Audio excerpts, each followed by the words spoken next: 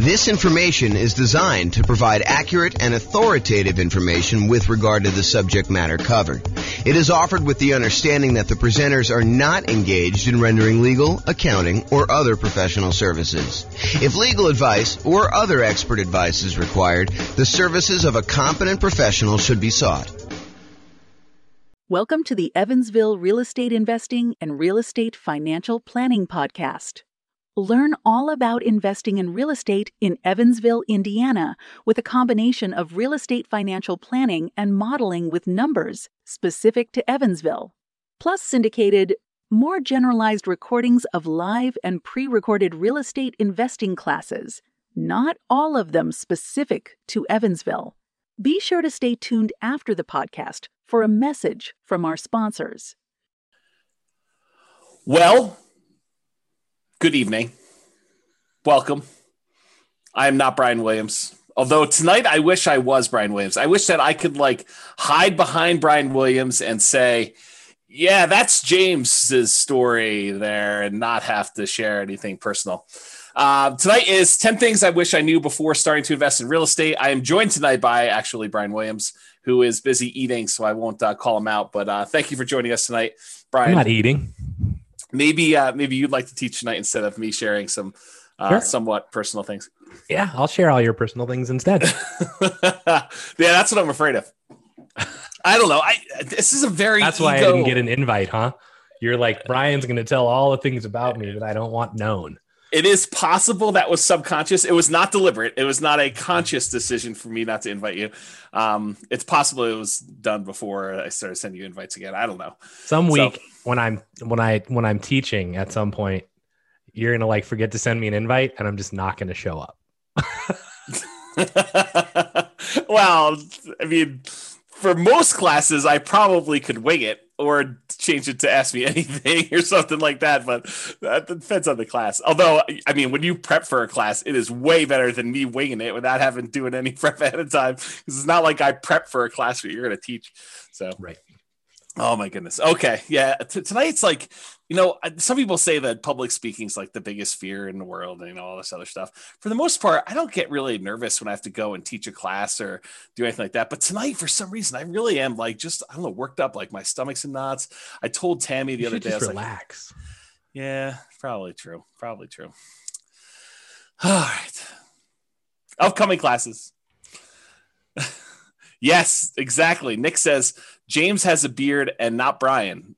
That's really bizarre. Oh, you have a slight beard? Yeah, that's 4 weeks for him. This is 2 days. That is true. It's probably even more than 4 weeks for me. And the spots that look like they're not coming in, that's just gray. You can tell. It's not that I'm light down here. It's that's probably the darkest part of my beard. It's just all gray.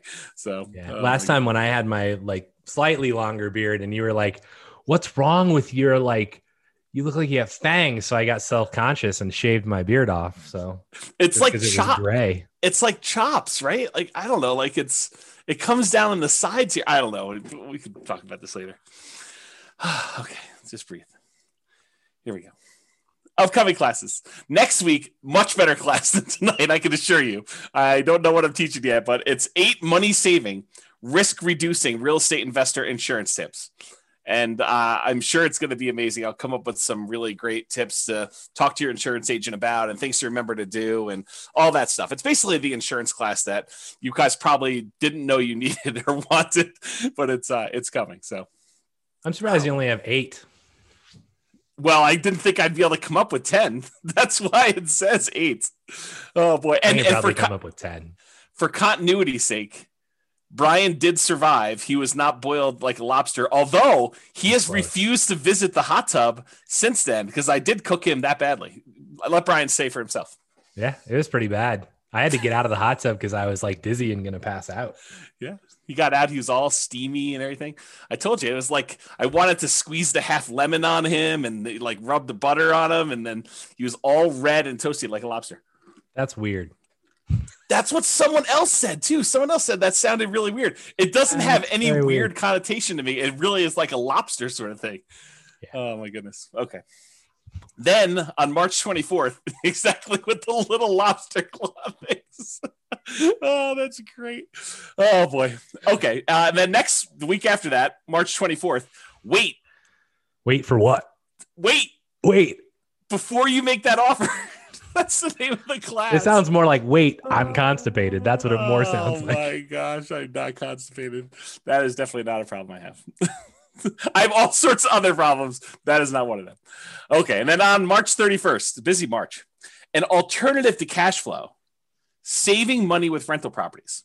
So this is sort of like, you think about, it's hard to cash flow in our marketplace. It's hard to cash flow in a lot of marketplaces, but in ours in particular, it's hard to cash flow. So, is it worth doing this real estate investing thing? What if you looked at it as almost like a savings tool? Brian says no. Yeah, if everyone stops doing it, then it'll be easier for us to buy properties. Oh, if they stop buying? Oh, yeah. It's been crazy. It's been real zoo. Yeah. Okay. And then April 7th, in preparation for Brian's birthday, although the next week's probably better preparation, I'm doing a special class. Never done a class like this before because I just created this, new thing. It's called Should I Sell My Rental?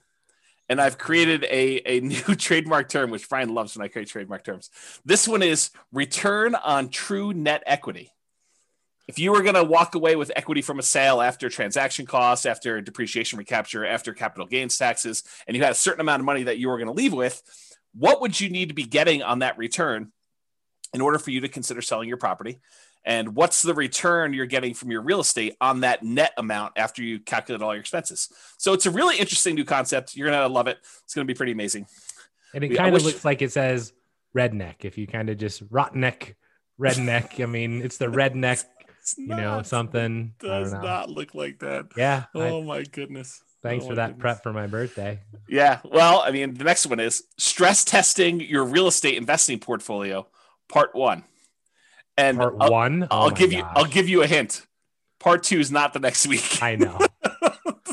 I figured you were going to say part 2 is not the final one. Well, that is also true. Part 2 is not the final one.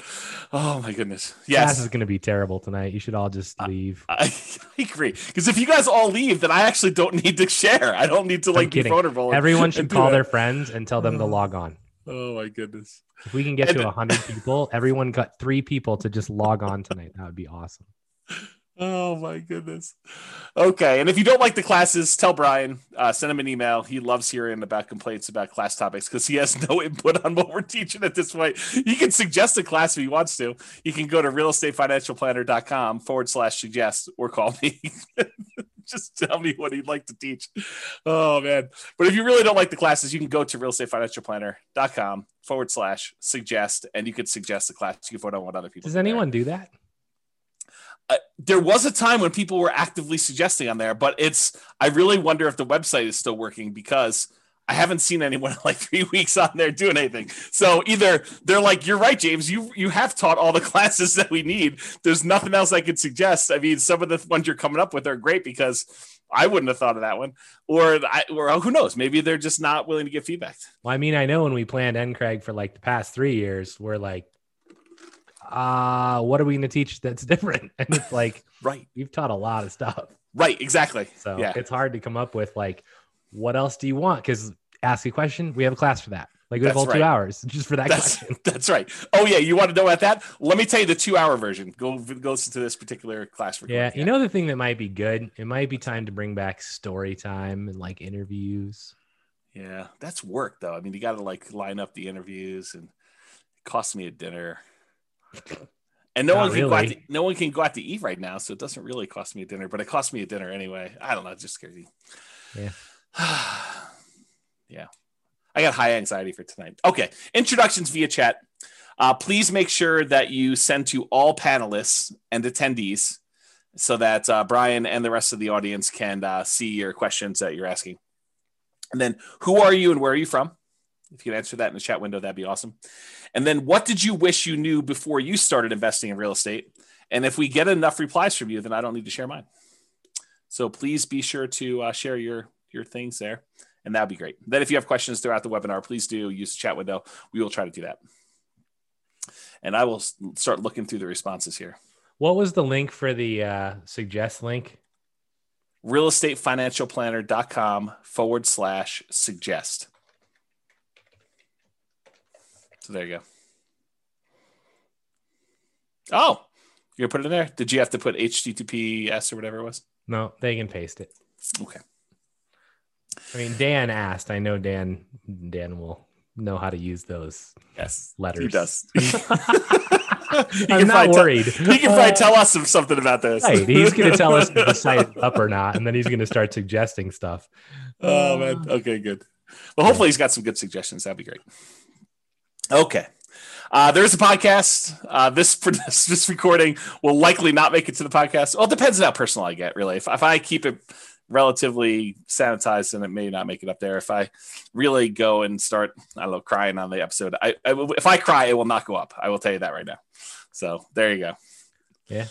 That picture actually looks remarkably like what I look like right now. Yours does not. Yes, that is true. Oh, that was great. I have a Rogue shirt on. It's just not gold. And I have about that length of beard and about that length of hair. Yeah. I think I'm wearing a Rogue shirt. It's just hidden. So. Yes, I know. It's unfortunate. Yeah. Okay. So realestatefinancialplanner.com/podcast if you want to listen to the podcast episodes. And I'm glad to see that some people are dropping off from the recording. So thank you very much for doing that. Although you've dropped off so you can't hear it. It's also available on iTunes, Spotify, Stitcher, and TuneIn. All right. It's like you get closer. My nerves increase. Like I can feel my blood pressure increasing, and I don't know, it just feels very anxious. Well, just relax. So Hunter says, I wish I knew the importance of networking, connecting with people. That's a good one. I did not have that on there. I think I didn't have that on there because I definitely was networking, connecting with people. So that's actually one of the things I say at the end is there's probably a whole separate class on things that I did know that I happened to be right about. Because I could have happened to have been wrong about a lot of this stuff too. This is a good one. I wish I knew about all of this in high school. That is a good one. Yeah. I wish I knew you guys 15 years ago. I wish I knew James and Brian before I started investing. They might not be saying that after tonight. Yeah. We wish we knew more about alternative forms of funding much earlier. We always thought you need 20% down, kept us from investing. I wish I knew everything already. Yeah. I don't know everything already. Not even close. Oh, that's awesome. I wish I had seen Boston on tour live. Is that Mitch? Oh, yeah. Oh, that's great. I think so. I have a hard time seeing who it is. Oh, here we go. Oh, man. Okay. This is all public information, bro. You're good. Yeah, I'm sure. So, okay. So to give you some background as to where I'm coming from, I probably need to give you a little bit of history. And as Brian did point out, this is all public information. It's not like I've never told anyone before. In fact, I think every blueprint has a lot of this stuff in it already, if you've kind of read it. But so I opted to build 2 multi-million-dollar portfolios twice. One time because I failed. And I lost everything, and I had to go and rebuild it again. So this is sort of like, for me, going back through and doing this class was really hard for me, actually. It's like very emotional. I think from an ego standpoint, yeah, Brian's trying to give me a hug. And seriously, if I cry, this is definitely not getting published, and I'm close. So, yeah, it was really, really hard for me, like much harder than I thought. I definitely had some sleep-in days, just feeling a little bit down and, waking up at 11 instead of 10. And, just a rough couple of days, 3 or 4 days trying to do some of this stuff. So yeah, so this is where I'm coming from. I'm coming from, I thought, I really did at the very beginning of this thing, like when I started doing the real estate investing, I don't even remember how long ago it was now. I really thought I was smart. I thought that I had studied. I thought I knew everything. I thought that I had, gotten advice from smart people. I thought I had done a decent amount of reading. There was nowhere near the amount of information that there is today and publicly available information that there is today. But it wasn't like I didn't look up stuff at all. I mean, I definitely did a ton of reading. I probably read somewhere between 50 and 100 books a year at this point. And back then it was close to 50. I mean, I definitely was reading about a book a week. And so it wasn't like I was not trying to seek out knowledge and get the information I needed. So I really thought I was smart doing the first one. And looking back now, I was really naive. Like I thought, this is the danger I think we hear sometimes that people come into class where they come to an investor class and they attend deal analysis one time and they don't show up for deal analysis a second time or a different type of deal analysis because they're like, I already went to that class. And I'm like, my mind is like blown every time I hear that now because it's like I didn't realize all I didn't know. I don't know. That's basically it. I did not realize all I didn't know. Like what I thought when I look back now, I was really naive. I thought I had learned a ton. I know now that I have a lot to learn, and I still feel like I have a lot to learn. Like the more I learn, the more I realize, whoa, I don't know a lot about a lot of this stuff, and there's some stuff that I don't think I'll ever really know because some of it's like trying to predict the future and what's the biggest force or what's the biggest factor and what's going to happen here, and I think we've proven over and over again that sometimes making these predictions is definitely way wrong. So I don't know. Some of the things I'll discuss tonight, like what I thought I knew. I thought I knew back then. I don't even know what I'm trying to say there. Some of the things I'll discuss, I thought I knew back then, but I really don't know them. And maybe I don't even know them now. So I failed and I lost everything. Just for those that are not clear on that. I've since rebuilt. So in case you're wondering, this is intended to be some of the lessons I learned that I think might be helpful, although it's possible they're still wrong, or you could do the right. This is a great example from when Brian teaches his class on grit and tenacity and EV especially. But Brian talks about this a lot where you can make the right decision. You can do the right thing from an odds standpoint and still be wrong and still mess up and still fail and still have to like come back because even though you do the right thing, it doesn't always work out for you. And I think that was something I didn't realize at the time to the extent that I realize it now. And I think that'll come out tonight too. I will also tell you, I think I'm doing it smart this time. It's like I thought I was smart last time. I really do think I'm trying and being smart this time, but only time will really tell if I am smart this time because I don't know right now. You want to comment on any of that? I'm sure that people are interested in like when this was, if you care to talk about that at all. I also think that the EV point is one that people really like don't understand. And it's like, if I make one bet and I lose and it's a big bet, they quit. Yeah. And I think the important part here is that you made a bet and I don't know what your EV calculation was then. And I don't know how to even calculate what it would have been and whether it was a good bet or a bad bet, but regardless, like, you learned from it. And I think the important part is that you didn't just say, I'm done with this crap. Like you took a lot away from it. And, you know, maybe it took a minute to, you know, want to do it again, but you know, you came back and you've done it again. And in the process, you've used those learnings to help educate other people, which I think there is not much that's more kind of respectful than that. So, or commendable, I guess is a better word. Yeah. And I do appreciate that. And as far as time frame goes, a lot of this stuff, and it's not me being obtuse and trying to like hide things from people. And, you know, someone may point out something to me, hey, James, what about this? And I'm like, I totally forgot about that because I think it's not like a deliberate thing, but it's sort of like, I don't know, I repress them or black them out, or I try not to dwell on them. And so a lot of the past gets fuzzy for me. I try not to dwell on it because I think I get like, I don't know, I go into these like dark spirals and stuff like that. And I will tell you at the time. So like, I'm trying to think of when this was. I think we started buying properties in 2000. And it took me a little while to get up to speed to do stuff like that. That was the first kind of round doing this. And I had looked at it, doing property and stuff even before then, but the 2000 was the first one we bought. And then I think my bankruptcy was in 2013. So if you get a feel for that. And so that's sort of like a time frame for you to figure some of that out. A lot of the details I don't remember. And if I do remember, I'm happy to share them with you. But and the other thing I don't want people to do is, and there's a tendency for people to do this, right? Like, I don't know, I'll tell people I have ADD or something else, and they'll come up to me afterward and they'll want to share the ADD, you know, sort of stuff with me. And I do get the idea of like, you know, you're looking for someone who's similar, but please for my mental health and maybe probably even for yours, please don't come up to me and try to share about like all the bad stuff that's happened to you, because I have a hard time getting back there myself, and it can really impact me for a couple of days. And I'm not trying to be mean about it. I would prefer it if you were sensitive to, don't try to bring me back there, even if you're trying to share that you've come out of it too, and that we have that in common, because it hurts me. It hurts my feelings, and it upsets me. And so I don't want to, I'm not trying to do it to be mean to you. It's just hard for me to do it. So yeah, this is why this is never getting published, by the way. Yeah, because I definitely get sensitive about this, and I like when things all bad went really bad, and like things got really rough for me.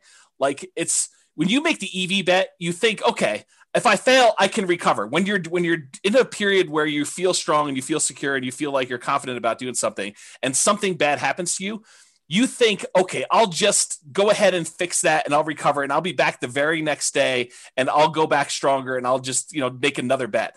It did not work out that way for me. Like, for me, it was rough. I mean, long periods of trying to get even a little bit of mojo, confidence, whatever you want to call it, back. And it was hard. It was definitely a lot of inner game stuff. And yeah, I get worked up even thinking about it. Okay. So I think it's important though. Like, it's not outside of this, right? I mean, there's other things that you've talked about and I've talked about as well, where it's like, I think a lot of times, I think this is actually the reason this class should get published, by the way, is that this shows like the side of, hey, there was a point in time where you thought everything was great, and then it wasn't. Yep. And then you made it through it, right? You didn't give up. You didn't quit. You came back and you made it through it. Yeah. And I think we have, like, mine are different than yours, right? But I definitely have at least 2 of those events in my life where it's like, well, things are just not going the way they're supposed to go. And mine are very different than yours. Yep. But, all of us have those. And I think it's important to actually, it's hard, but I think it's important to actually discuss them and know that, if nothing else happened, your comfort zone expanded. In much the same way that, who was it? Was it Ford basically said, if you lost everything today, what would you do? Right. And it's like, well, I wouldn't be poor. Like, I would just do it all again and do it better. Right. Yeah. And I think that's important. And so to comment on the Ford thing, because I definitely remember that quote, and I remember being, a very arrogant, very cocky, 20-something-year-old, whatever it is, thinking very similar things. Like, okay, well, if I do it, I might as well fail big, and then I'll come back and I'll just recover and I'll do it again. That did not happen for me. Like, the thinking before these mistakes happened, and the thinking like immediately while they were happening, even, and immediately after some things happened, like, it was rough. And it was like I don't know, like, should I change stuff? Like, I really questioned a lot of like basic stuff, like, I don't know, like core personality stuff, core like traits I had about things, like maybe this is not the way things should go. I don't know. It's just like, there's probably a whole separate class, although I'll never teach it, on this like psychology and the sharing stuff. Cause Brian, like of all the friends you've had and all the people I am probably least likely to share like personal, emotional type stuff. Like, I'm really good listener. I know that I fill that role for other people and being a really good friend in that way. But as far as like dumping stuff for myself, nope, not great for me. So, yeah. I don't know. I think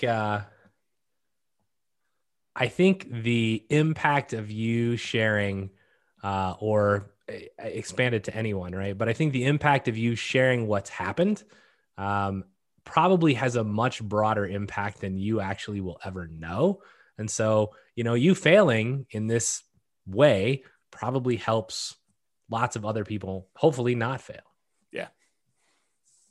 Yeah. I hope that's true. I really do. In some ways it's like, if I can prevent one person from being in that situation that I was in, that's worthwhile, right? Like, trying to stop somebody from having to go through what I did, or at least maybe someone who is forced to go through something like I did, at least knowing that one person came at this, so there is a path out if you could get there. Yeah, I don't know. Maybe that's it, but yeah, I'm getting teary-eyed. I need to refocus for a second. So yeah, okay. So I'm just gonna try and make you cry even more, because when you get teary-eyed, I get teary-eyed. So I'm just, since you're halfway there, let's just push you over. Oh my gosh! Here so yeah, I mean, people in the comments are like, I agree with what I said. Makes sense, James. You're doing great. Those convos are those that really hit home with newbies. You guys are awesome. Sharing your vulnerabilities to help others is commendable and very helpful. Thank you. And then somebody says, I didn't know this of your past, but seeing where you are now, it only makes me admire you even more. Right. And then you are awesome, James. See, I appreciate that. Thank you. So there you go. All right. Breathing. What? Yeah. Do you need a break? I'm working on it. Hopefully, you want me to teach this slide? Well, this is literally all 10 of them, so it's right here. This is the last slide of the day. No, there's a whole bunch of other slides, but I'm going to give you the list up front. This is there's definitely some overlap on this list. Like certain ideas, they kind of resonated, and I was like, well, that's really sort of similar to this, and so you'll see them. But we'll have some good discussions, I think, tonight. The first thing I wish I knew before starting investing in real estate is it is not a get rich quick, and I thought I knew that, but I also thought that I could speed this up. I thought, this would be something I could brute force, smart, through hustle, through grit, just kind of get it done and make this happen very quickly. And I will tell you that is not the case. And I'll share some stuff with there. The second one is actually a quote, and I kind of refer to this as not buying crap because it's at a discount. But this is the quote from Charlie Munger. Great business at a fair price is superior to a fair business at a great price. And I'll talk a lot about that today as I kind of talk about some different things. But the basic idea is just because you can get a property at a discount does not mean that's the property you should buy. There's really compelling reasons to buy quality. And I will talk about some of those tonight. And that was one of the big lessons I had from kind of version 1 versus version 2. Yeah. What's interesting, I know this quote, right? I've heard it from you a lot. I've seen it from his book that I've not read. But, I remember when I was starting out and we were driving around, and this just occurred to me. Like I've never thought about this way before, where I was like, I want to buy stuff that's just ready to go. Like I'm not wanting to do any work. And you were like, that's just not normal. Like it's not what anyone else is doing. And I was like, I don't really care because I don't know how to swing a hammer. Yeah. Right. Like I can maybe clean the house and have it recarpeted or repainted, but that's the max. Yeah. Right. And I think about this quote now and I'm like, in some form, I'm buying a great house at what was a fair price. Yes. Instead of buying even a good house at a great price. Right. And it turned out remarkably well. And I actually think that in a sense, many of, all of the people that are buying the, new construction builds are essentially doing this. Yes. Which I think only bodes well for them in the long run. Yeah. And so I'll make a comment on this because I don't think I have a slide in this, although I probably should have included it. And if I ever do this class again, which I probably will never do. We should add the 44 of you that are here. Congrats. Yeah. You're the only 44 that are ever going to see this. Exactly. So here's the interesting thing. So Warren Buffett, who is Charlie Munger's business partner, they both do Berkshire Hathaway. So Warren Buffett originally learned from a guy named Benjamin Graham. Benjamin Graham was a college professor, a real estate investor, kind of ran a mutual fund or a hedge fund, whatever you want to call it. And this is, Warren Buffett went to college at, I think, Columbia and learned from Benjamin Graham how to be an investor. And Benjamin Graham wrote a great book. It's called The Security Analysis. And he talks about his strategy. He also wrote a book called The Intelligent Investor. And so Benjamin Graham's strategy was to buy deeply discounted properties that a lot of times they were on their last leg. He used to refer to it as cigar butt type deals, where you buy a property, you pick up a cigar butt and it's got a couple good puffs left in it that is going to bring you some revenue. And so that was sort of the strategy that Warren Buffett was using that Ben Graham taught him.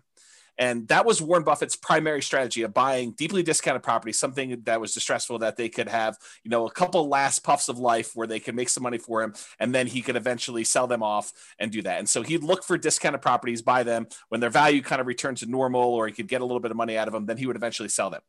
Along comes this guy, Charlie Munger. Charlie Munger also grew up in Omaha. They were 8 years apart or something like that. And Charlie went to California, became an attorney, and started doing some investing there. And somehow they came back and re-met back in Omaha. And Charlie had a different strategy. And Charlie was, and Warren Buffett apparently admits this, but Charlie helped Warren learn about buying quality and, looking at buying quality companies that are at a discount that have some type of economic advantage or exceptional growth potential in them, and buying them and then holding them forever, instead of this idea of buying this deeply discounted stock and then holding on to it until you had to sell it in the future. And so Charlie Munger was largely responsible for Warren changing his plan. And I will give you credit, Brian, because you definitely helped solidify this thinking in my mind, because one of the things I was struggling with coming out of a lot of the challenges I had is, what were the things that went wrong with the beginning? And sometimes it takes someone else doing a strategy and seeing, how that works, because a lot of times we can't visualize how things work and really what the problems are going to be until someone else does it. And you're like, oh, and especially when you have unprecedented insight into how things work, because I think being as close as I was to you, I got to see a lot of how this was working out for you. And I was like, yeah, this definitely reinforces some of these concepts that Charlie Munger was kind of teaching Warren Buffett. And so that's sort of how I look at it. Not that I am Warren Buffett and you're Charlie Munger. In fact, it's probably the opposite, but the parallel in my mind, at least, is there of you coming in and helping me realize that this quote, this idea was more true than I wanted to originally believe, and seeing it in a different way. So thank you for doing that. I appreciate it. Yeah. And this isn't this was not a toot my own horn thing. And I will say, I didn't know any better, right? My journey started with, I saw the crap my dad was buying and renting. And I'm like, well, I ain't dealing with that crap, right? Don't do any work for 20 years. You go in and the carpet's torn up and the sink's falling off the bathroom. There's barely a shower. I'm like, that's just stressful. Right. So I'm like, I'm not doing it that way. And the only other thing I knew was the place that I lived in. And I was like, I bought the exact thing. Right. And then I was like, well, I know how my landlord is currently doing this, and they seem to be making a lot of money. So buy one of those. And then it was like, well, why not just go buy these? Right. And I mean, a lot of it was, there's definitely timing and luck and market and a whole bunch of other things. Right. But for me, I think this is where, if you guys hear us teach something, I mean, we're probably right, but we could be wrong, right? I mean, and this is what it is. If you think that your plan is good and you vetted it and you're not just guessing, then go try it, right? Don't be afraid to step out of the norm. Cause I remember every house we'd pull up to, and James would be like, we'd walk through a house and I'd be like, yeah, this is just not really ready to go. And he'd be like, this is what most people are buying. And I'm like, yeah, well, it's not what I'm buying. So pass. Right? That's true. And we'd go find something that looks pretty. And he'd be like, well, this is more expensive. And I'm like, I don't really care. I just don't. Right. The numbers still look like they meet my criteria. So let's try it out. And, a lot of that is, it's hard work. It's grit. It's luck. And luck is really, the hard work that you put in that creates opportunity for you. Right. I don't believe in blind luck, but I think, have confidence in yourself. Right. And then go perform, but be willing to learn from what doesn't go well. Yeah, I think those are all really good points. I will point out my father was doing a strategy, and similar to you, I was like, well, there's some problems with his strategy. I'll fix them. But I kept some parts of it, like the buying properties that were deeply discounted that needed work. I mean, I think that was part of the strategy that I was like, well, I think that's the equivalent of buying something at a discount and kind of having a margin of safety and having value. And so I thought about it from that perspective. And I thought I was going to fix some other things, but turns out that didn't work. And we'll talk about this tonight. Next, look at my list. Otherwise, we're never going to get through this. I figured this is the whole class. We'll just have a discussion right here. Well, I mean, there's a whole bunch of extra slides, but there's other slides. There's 60 slides. Oh man, serious? Yeah, exactly. Yes. Number 3 on my list was reserves. And I really thought I knew about reserves. I thought I was doing reserves right at the time. I am doing more than I was before. And I think that was a major factor in stuff. So we'll talk about that. As am I. As of what? You're what? I do more reserves than previously, especially after COVID and the stuff that we've talked about. I think that's prudent. Yeah, I agree with you. So there's probably a whole class on reserves, honestly. I think we taught it already. Maybe. There's some stuff I have yet to build about reserves that I still want to create, but I didn't understand the return quadrants nearly as good as I do now, and some of the nuance and subtlety in those things. And so that's a big one that I think is a factor. I didn't know about Nomad, and I was telling Tammy about this in the hot tub last night, and she told me, she's like, yeah, if we had known about Nomad, we totally would have nomaded, and I think it would have made a big difference in a lot of the stuff. And so if I could go back and do it again, that is definitely one thing I would change. I don't know if Brian would have done it differently, but I totally would have nomaded from the beginning. I mean, in a sense, I kind of nomaded once. Accidentally. I did move and rent the previous house out. It Yes. just happened to be a price point of a house in Vegas that was not adequate for being a normal rental. You can't buy multi-million-dollar properties and expect them. It wasn't that. Right. All right. So Nomad was one of them. Another one was Focus. I think for a long period of time, I was seeking. I was open and willing to trade up a strategy that was working for a possibly better strategy. And I was constantly spending time and resources trying to figure out a better strategy. And just, I think not knowing that there wasn't a better strategy, or devoting the energy to focus in on what I should have been focused on and getting better at that, rather looking for side things or other things like that. And so we'll talk a little bit about that. And related, the grass isn't always greener. And I'll talk about, looking at other markets and saying, well, they're cash flowing, we're not cash flowing here. Maybe I should be investing there, and kind of like the downfall, some of that. The past is not equal to future.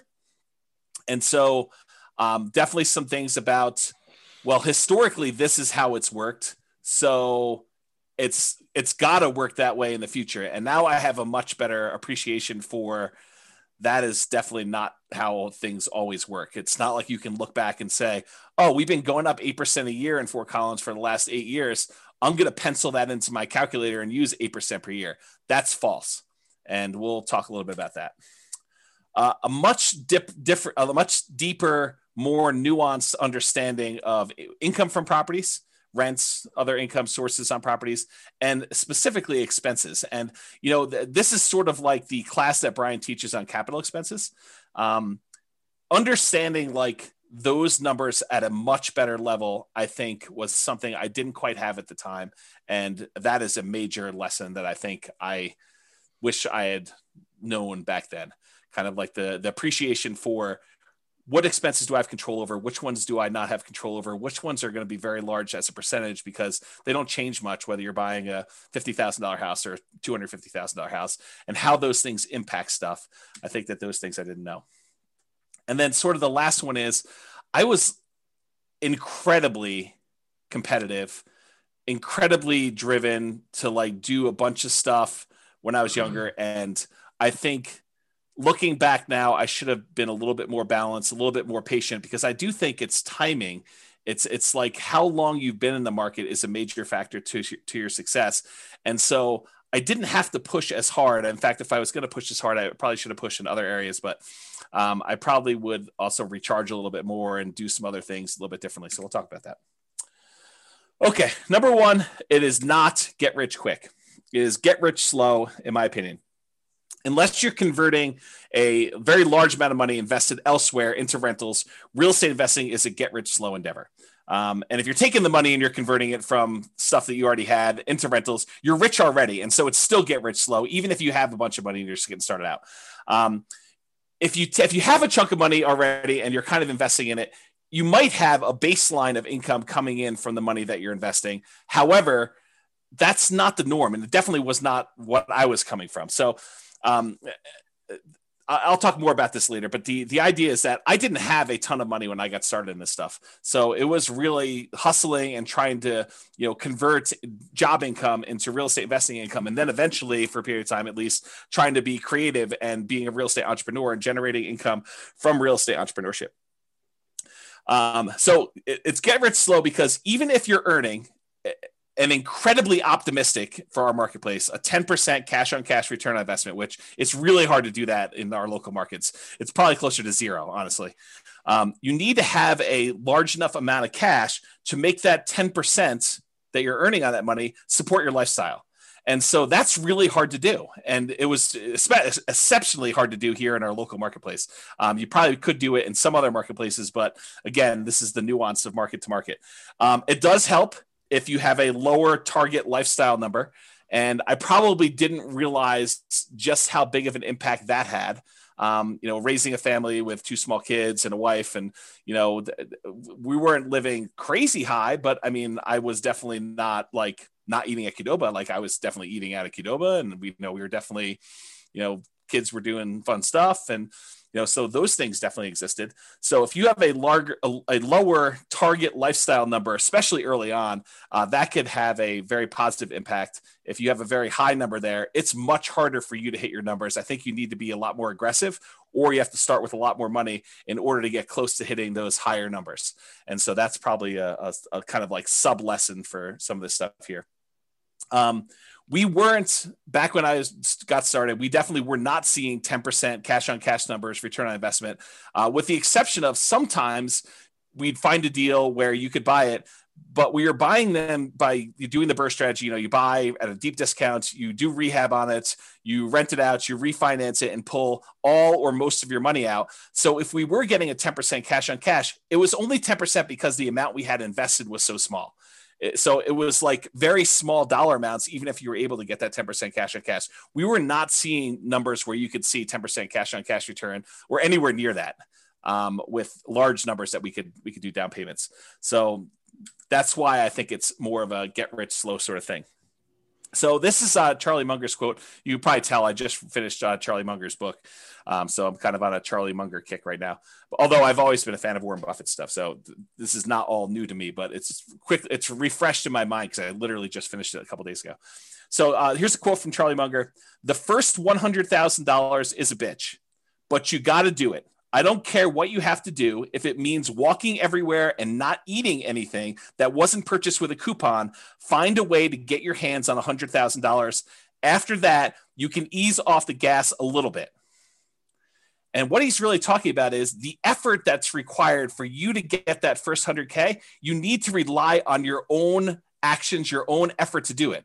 After you get 100K, the 100K itself becomes an asset that helps you get to the next 100K. And then when you get to that, the 200K helps you get to your next 100K. So the money you actually have starts to work in your favor to get you to the next step. For that first one, it's all you. And you got to really put your head down. You got to work hard. You got to make it happen. And it's really challenging to do. And he acknowledges that. He did this at a shareholder meeting for Berkshire Hathaway, is my understanding.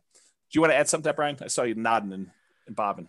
Yeah, I mean, so for me, if you go back a slide, I would choose to reword this a little bit. Or forward. I don't know what that slide is, though. Can't comment on it yet. But for me, I don't really. In my own personal life, I make a distinction quite heavily between rich and wealth, right? Yes. So for me, this would be get wealthy slowly, right? To me, the rich is not the goal. Being able and rich to me is I can demonstrate that I'm driving a Lamborghini or whatever and kind of more showing off the money. To me, it's, are you wealthy enough? And wealthy is, do you have whatever it is that you are doing? Do you have enough time with your family? Do you have whatever your why is? Have you accomplished it? Right. And I don't care if you have $1 million. If you only need 300,000 to do that, then do you have that? Right. So to me, it's really get wealthy slow and live up to your why. So I would add that to this slide, and then you can go to the next slide. And this one, I mean, I couldn't agree more, right? I talked to my kids about this even, and it's like,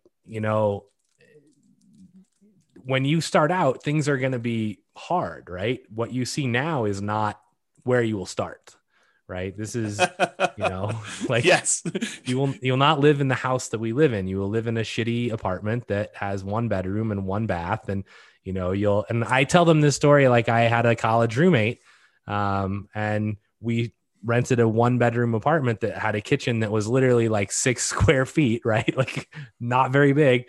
And we slept in the same bedroom in different beds. And I tell my kids this because I want them to understand, like, you don't start here. And the funny part of the story is my feet would hurt every morning when I woke up, and I couldn't figure out what was going on. And one night I woke up and my feet were basically at the head. I'm not sure why he didn't put his feet next to my feet, but like, our beds were in an L shape. And I woke up and he's got his fist cocked like at 2 a.m. And I'm like, bro, what are you doing? And he's like, you're snoring. And he was punching my feet at night. That's awesome. I was like, dude, you can just wake me up. You don't need to punch me. That's great, it was horrible. But yeah. I think knowing that you're going to have to go through that. And I try to explain to them, even though, the oldest is 13, I'm like, when you get that first chunk of money, you can then use it to invest, which then makes you more money. And the more that you have, the easier it is to make, the more opportunities you have, which totally seems unfair, but this is why you have to put your foot down, like on the gas 100% right now, and get yourself to the point where you have some money to actually be able to earn it. And whatever is in your head as you hear me say this, if you right now are like listening to this and you're like, but I have, kids and COVID and tough shit, right? It doesn't matter. Like, and I'm not being a jerk. It doesn't matter. Like, there are other people in your situation that are going to do it. And so if anyone can do it, you can do it too. And what you have to know is you just have to decide you want it bad enough, right? In any situation, you can eventually get there. So it might take you longer. That doesn't matter, but you have to be dedicated to the process. And once you start it, as Dan just said, right, it does snowball, and it becomes almost at some point, you're like, well, that's almost too easy, right? Like, okay, well, I have all these properties and this, 20 unit apartment comes on, and I'm like, well, I can just go refinance out of these other 2 properties and buy this thing. Yep. And you're like, well, that's stupid. I never would have been able to do that 10 years ago. Yeah. Right. And you don't realize how it becomes easy, but it's not been easy. Right. It was a ton of hard work that most people are not willing to put in early on. So, yeah. And or at any point, really. Yeah. And then the longer you do it, I think your philosophy changed a little bit, but we can talk about that another time. But I think it's like the early push, it's all your effort. And then later on, it becomes slightly less your effort because your other investments are kind of like pulling their own weight. And then you kind of get compounding. So you could do less and less, or you can keep pushing and grow faster. I think that's how you can look at it. And I think, again, it goes back to that first slide is, have you hit your point where you're like, yeah, I'm at my why. I don't need to have Warren Buffett's, billions of dollars, or Bill Gates's billions of dollars. I mean, it's not necessary. Yeah.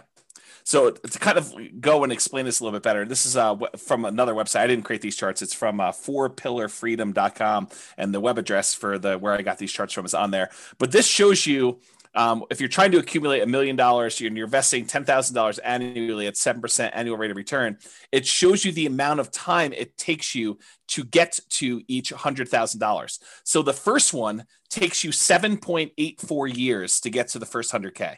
That's you like having to generate all of it yourself, like working hard, putting in the time, putting in the effort. Like that's the, not eating unless you have a coupon, and, walking everywhere and all that stuff. But then the next one only takes 5.1 years. So that's the next time it takes to get 100K more. Then the one after that is only 3.78 years. Then the one after that's only 3.01 years. Then it's 2.5 years, then 2.14, then 1.87, then 1.66, then 1.49, then 1.35 years to get that last 100K in order to get to $1 million.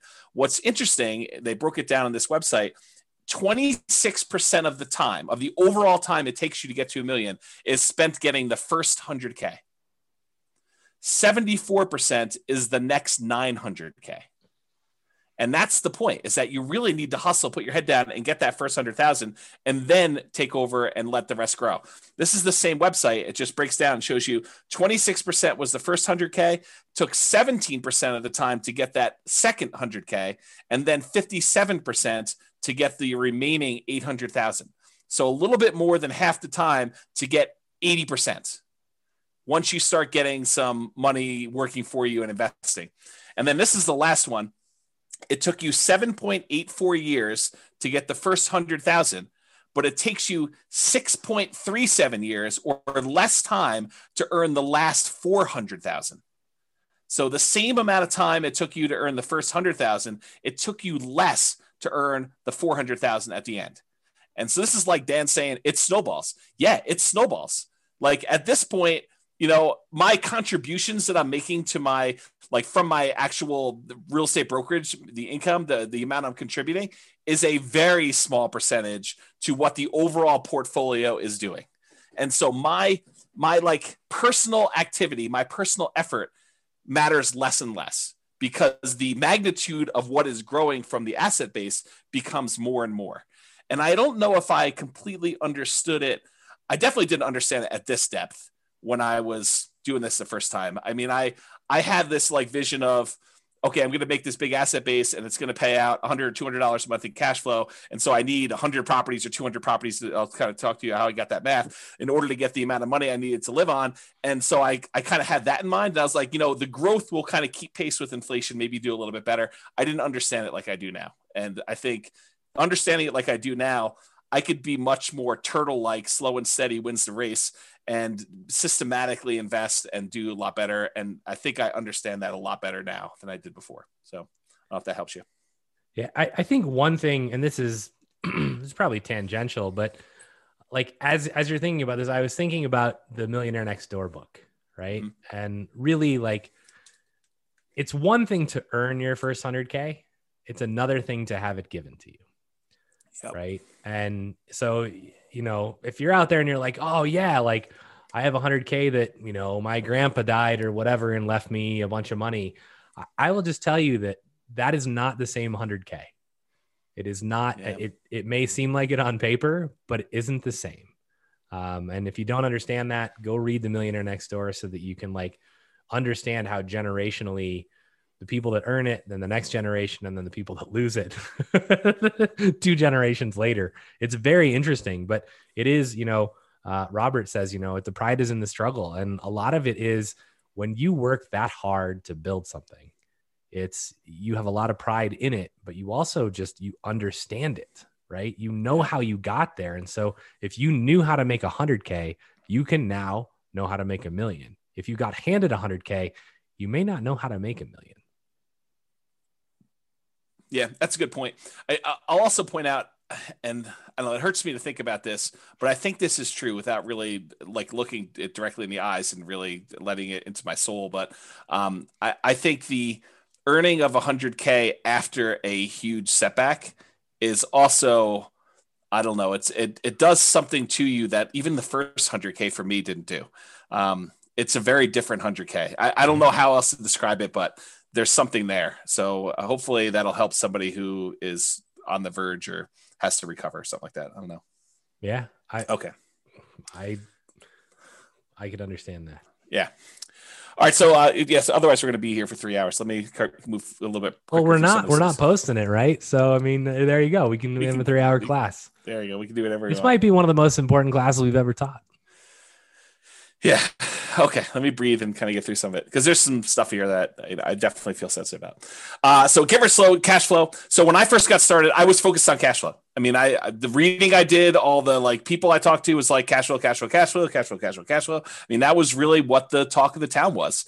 And I happened to live in a town where cash flow was really hard.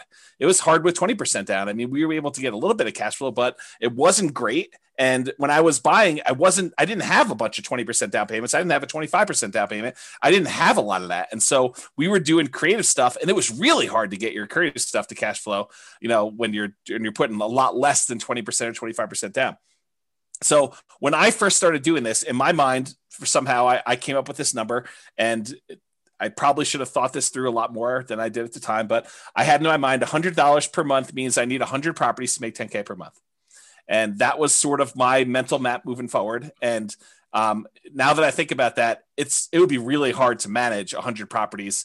Even with a property manager, just kind of staying on top of that stuff and keeping track of everything and taxes and all that other stuff there. So it was problematic. It was a problematic plan to begin with. At the time, I thought it was smart. I thought it was like, hey, let's get there and do this. And honestly, it was even worse than what I'm about to say, because I had a partner and we each wanted 10K a month from the business. So we really needed to have 200 properties doing $100 a month, or 100 properties doing $200 a month, which was really tough to do. And this was in my mind, it was my first step number, right? Like, I didn't go into this thinking I was going to have a $100,000 a year type business. I was going and thinking it was going to be really successful and it was going to be a lot more than $100,000 a year. So that was like let's get to here. And then we'll talk about how we're going to get to whatever it was, phase 2, where we really turned on the afterburners and did it. So it's kind of there. That's where I was at the time. Then I switched and I planned to use it to generate income through POP. So originally I was trying to do this and replace income. I mean, I was like, okay, if I can get to 100 properties, then I could do this. I can get to the point where I replace my income, and then we really can focus on wealth building, and we have a passive income baseline that we can work from. And that was my original thought. And the amount of effort and the amount of time it was taking in order to acquire the properties at the pace that we needed to do, it was going to be a long time. So we kind of switched a little bit and started looking at generating some type of POP. And by POP, I'm going to define it as when you sell to a tenant buyer on a lease option, and that tenant buyer cashes you out and you realize the $20,000 or $30,000 proceeds from the sale of that property. What I figured we would do is we would take that money and we would use some or all of that in order to live on. So we need to have enough of these POPs lined up coming in 2 or 3 or 4 years out, so that by the time you got to 2 or 3 or 4 years out, when you get to that point, then you'd have enough money coming in that you could support yourself, but you have to be growing these rental properties in the meantime doing that. And so that's sort of how we started looking at it. POPs could have also been fix and flips, quick turns. And we thought we would do those as they came up. And we did not do a lot of these because we definitely realized early on that was not my strategy. Like I grew up fixing houses and swinging a hammer and stuff like that, and it was not for me. I definitely did not enjoy that part of the process. And it's possible it was the way I was raised, where it just felt like work from the beginning, right? It felt like a chore. Like, you come home from school and, you're supposed to frame this wall so that when dad comes home, you can look over and make sure you did it right. And then, we're doing drywall the next day and you're sanding drywall 4 times because we didn't do knockdown. We did, the shear coating so it was like all that stuff. And I was like, oh no, I'm not doing this. So anyway, it could have been fix and flips, which we didn't do a lot of, lease option exits, which was a strategy that I thought we were going to go and do a lot of stuff, and a lot of wholesaling. And so the wholesaling, though, is you're taking money, you're kind of like trading dollars today for what you could have had as a long-term investment for a property later on down the road. And you were giving up a lot of the upside. And so while we definitely did some wholesaling, it was not the preferred strategy. And so we did that eventually. And this is like me abridging this story to kind of make it fit into the class. I eventually opted to go to make the POPs actual real estate brokerage commissions. And so all I had to do is help someone buy a house and I could get paid, $10K or whatever it was, to do that. And so that's sort of how that evolved, from doing the creative entrepreneurship, where I had to go talk to a whole bunch of sellers, get a seller to agree to sell a property at discounts, to then put a tenant buyer in there, or, wholesale the property to someone else in order to make that money, to just helping someone else buy a property that was already done to that point. And so for me, it made a lot more sense to do the POPs as real estate commissions. In retrospect, and this is hard for me to even say, it may have been arguably better if I had just gotten a job and, done some type of nomad thing and just, lived on whatever it was, got to that 100K to 200K, 300K, and just built it that way. And, it's at the time, it didn't feel like that was the better option, but it might've been. So I don't know, just something to think about. Would have changed your course of history. It totally would have. And that's the hard thing for me doing this, like looking back, kind of stuff is, I don't usually go back and have regrets about, oh, I should have done this differently. I should have done this differently. But if I'm forced to, maybe that wasn't the right choice. Maybe it would have been better to do this other thing. And it's hard to say, right? I mean, I could have gotten distracted by something else and I'm not where I am. And it's really hard to know, but I don't know. It seems like there was a lot of shots on goal that didn't end up being goals. And maybe that's okay. Maybe that's the way it's supposed to be. Maybe it was a persistence, grit sort of thing. And that was the lesson I need to take from it. But it's really hard to say in retrospect. So the story that this brings to mind is when I worked at Microsoft, and the VP who had been my VP for most of my career, she's still there. She's amazing. Lisa Brummel, you can look her up.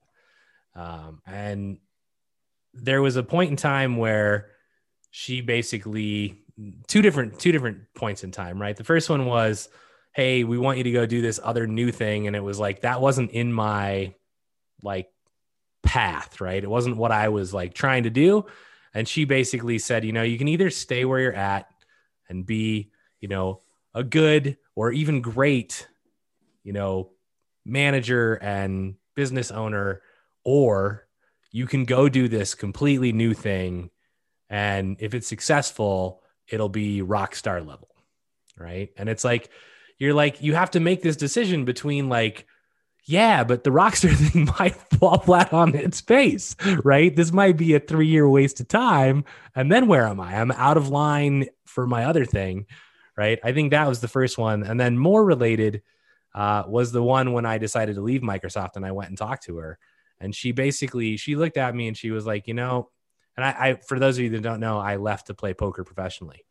And so a lot of people are like, what is wrong with you, bro? You are messed up in the head. You're going to leave your job at Microsoft where you make lots of money and you're going to go play poker. And she was like, I totally understand where you're at. She said, if I was your age and my dream wasn't poker, she's like, if I thought I could make the LPGA tour, I would totally quit and go try it. And I think having not tried what you tried, I think would have been a disaster and a much larger regret than ever being able to sit here and look back and go, oh, I should have gotten a job and made 200 or 300K and then invested. That would have been a huge, huge regret for you, I think. Yeah, it's maybe true. Yeah, I think the challenge with a lot of these looking back things for me is I get overly emotional thinking about it. Yeah. And so I try not to think about it. Yeah. But we're going to have to think about it every week now. So right. I'm going to cover a couple of questions here. Yeah. A whole bunch of people. I guess it's just one. I left it from before, so I'll cover it so we can move on. Two of them. I've yet to begin investing. I'm stuck at home with the kids because of COVID and not able to work, looking to learn as much as possible until I get the income to begin investing, looking to begin sometime this year, fingers crossed. So again, everything you've heard tonight, pedal down, don't let any of that stand in your way. And every time that anyone, not just you, feels like, oh, hey, this is why I can't do something. I just want you to remember me looking you in the eye and going, bullshit. That's a limiting belief. And then I want you to examine to see if it's actually something that's preventing you from doing it, because it probably isn't. And we all have them. Right. And James and Royce and we try and call each other. It's that just seems like a limiting belief, Brian. That's just crap. You can do it if you want to, you're choosing not to. And so I don't know your situation and I'm not pointing anything at you particularly, but definitely examine where your kind of beliefs lie, because there are people who are in really dire situations who still manage to do amazing things. And so it really becomes, how bad do you want it? And when can you, step forward and move towards that? So I hope you're able to start this year. And I grant you, COVID has messed lots and lots and lots of stuff up. Yeah. I literally hear that every day right now because we're hiring for a position and it's got laid off because of COVID. I got laid off because of COVID and I had a great job and then COVID. And it's oh yeah, it's crazy. Next question. I'm in my current first home looking to jump to the next and claim that the new one is primary residence. So essentially nomad, which is awesome. Rent my place, first time landlord. Nervous because of CO laws, which I assume is meant as Colorado laws that heavily favor tenants and not landlord, which actually isn't true in our state. Our state is actually much more geared towards landlord, although it's swung a little bit, but it is not like California where it's, and maybe this is supposed to be California, right? In which case you're dead on. But in Colorado and even anywhere, like it's okay if the laws favor the tenants, right? Don't be negligent. Like treat your tenants as human beings. I mean, and most of this stuff never comes into play. So don't let tenant or landlord laws heavily favor one way or the other deter you from being an investor. Yeah. And then what do we got? And Brittany says, thank you so much for that, which is good that she didn't just like log off. So you already have the right mindset, Brittany. I will just say that, like, for you to actually hear me say that and be like, thank you, like you're going to make it. So go get it done. Yeah. You're well on your way. Cause a lot of people would be like, F you, Brian. That's probably true. Which is fine. I totally am happy with that. And then I just go, great. I'm kind of done helping you. All right, let me push on because we're at slide 18 of 63. So fair price. There's a lot more to deal analysis than the numbers on the spreadsheet. You have to read into the spreadsheet, and I don't think we can even create a good spreadsheet to really do this justice, because you need to truly understand what each number means and understand what is likely to improve, what is likely to stay the same, what do you have control over, what do you not have control over. So there's a lot of nuance and subtlety to the spreadsheet and understanding that. And there's this idea of what is a fair price to pay for a property. And we'll talk a little bit about that. And then, so early on when I was doing this stuff, I was focused on buying primarily lower priced properties and at a discount. And that was what I was considering my margin of safety when I was buying properties. And I was primarily using the BRRRR strategy, the buy, rehab, rent, and then refi model, where I'd leave as little money in the deal as possible. Or I would go and I would buy properties creatively, like do marketing, talk to motivated sellers, find a seller that it was in their best interest to allow us to come in and start making payments on their existing loan. And I would acquire the property. I'd make payments on their loan. Sometimes I'd have to give them a little bit of money in order to buy, their share of the equity. And then we would take that over. We'd usually put a tenant buyer in the property, allow the tenant buyer to rent the property until they were able to buy the property from us. And then we'd make a pop or whatever it was. So that was the two primary strategies I was using, but the discount part of it was not the only margin of safety. And that's the really important takeaway that I definitely understand now that I didn't understand before, is that buying a property at discount may not even be the best margin of safety that you can buy. Sometimes buying a property at a fair price that has really good long-term economics is a much safer investment than buying a property and getting a mere $20,000, $30,000, $50,000 discount on it, especially depending on the price, like that dollar amount. And so there's a really good chapter in the Tao of Charlie Munger by David Clark. This is the chapter that I was referring to. However, because of time, I originally planned on reading this to you, and it's a really good example where they talk about buying two different stocks in two different companies, one where it looks like it's the obviously better deal, the other one where it doesn't look like it's as good of a deal, but the underlying economics of the second stock are much better. Like the growth rate that they're going to see in that second stock is estimated to be much higher. And it turns out it's better to buy the one that has much better longer term economic potential than the one you're buying at presumably a better discount, the one that's earning a little bit of money today. And so the temptation for you in real estate, the equivalent is sometimes you're tempted to go buy a property that has $100 a month cash flow now, when it would have been better for you to buy the one that has break even or slightly negative cash flow if that other property has better long-term economics. It's in a better part of town. It's a better quality property. It's a better, the maintenance on the property is going to be lower. We're likely to see higher rent increases on that type of property than one in a D-class neighborhood. It's all these kind of like subtle nuances that make the difference in property selection. It's not always about, oh, this one makes positive $100 a month. This one makes negative $100 a month. I should always buy the $100 one positive. That's not true. And I think I didn't realize that to the same extent that I realized it today, that quality comes in different forms. A fair price is not just discount from the current appraised value, is that you really want to look at this. And on that note, and I don't have time to teach an entire class on this, and there's definitely going to be an entire class coming on this, but I just made a whole new series of charts for you that now shows the rate of change of any variable in the real estate financial planner. So for example, this is a chart showing you total true cash flow on a portfolio of 4 properties, 3 of them rentals, 1 of them you're living in as a nomad. And it shows you the total true cash flow. Each line is a year now. I made this a year chart. And this is where you actually pay off property 1. And then this is the first one paid off. The second one paid off. This is the third one paid off. And this is where it increases. But the part of this chart that I want to show you, it's not just raw cash flow. Part of now what I think you need to look at, and part of what I didn't understand before, is which one are you likely to see your rents increasing faster? And so now I can show you with this dotted yellow line how quickly the rent is increasing. And so the rate of change, the percentage that the rent is increasing, is on the right-hand side. This yellow dotted, this orange dotted line now shows you how quickly rent is changing over time. And then you could see the normal economics for a lot of properties is the rent tends to slow down over time because you've already got to the certain point where it's a certain dollar amount, and for it to grow more, it's growing at a slower rate. But that's not always true.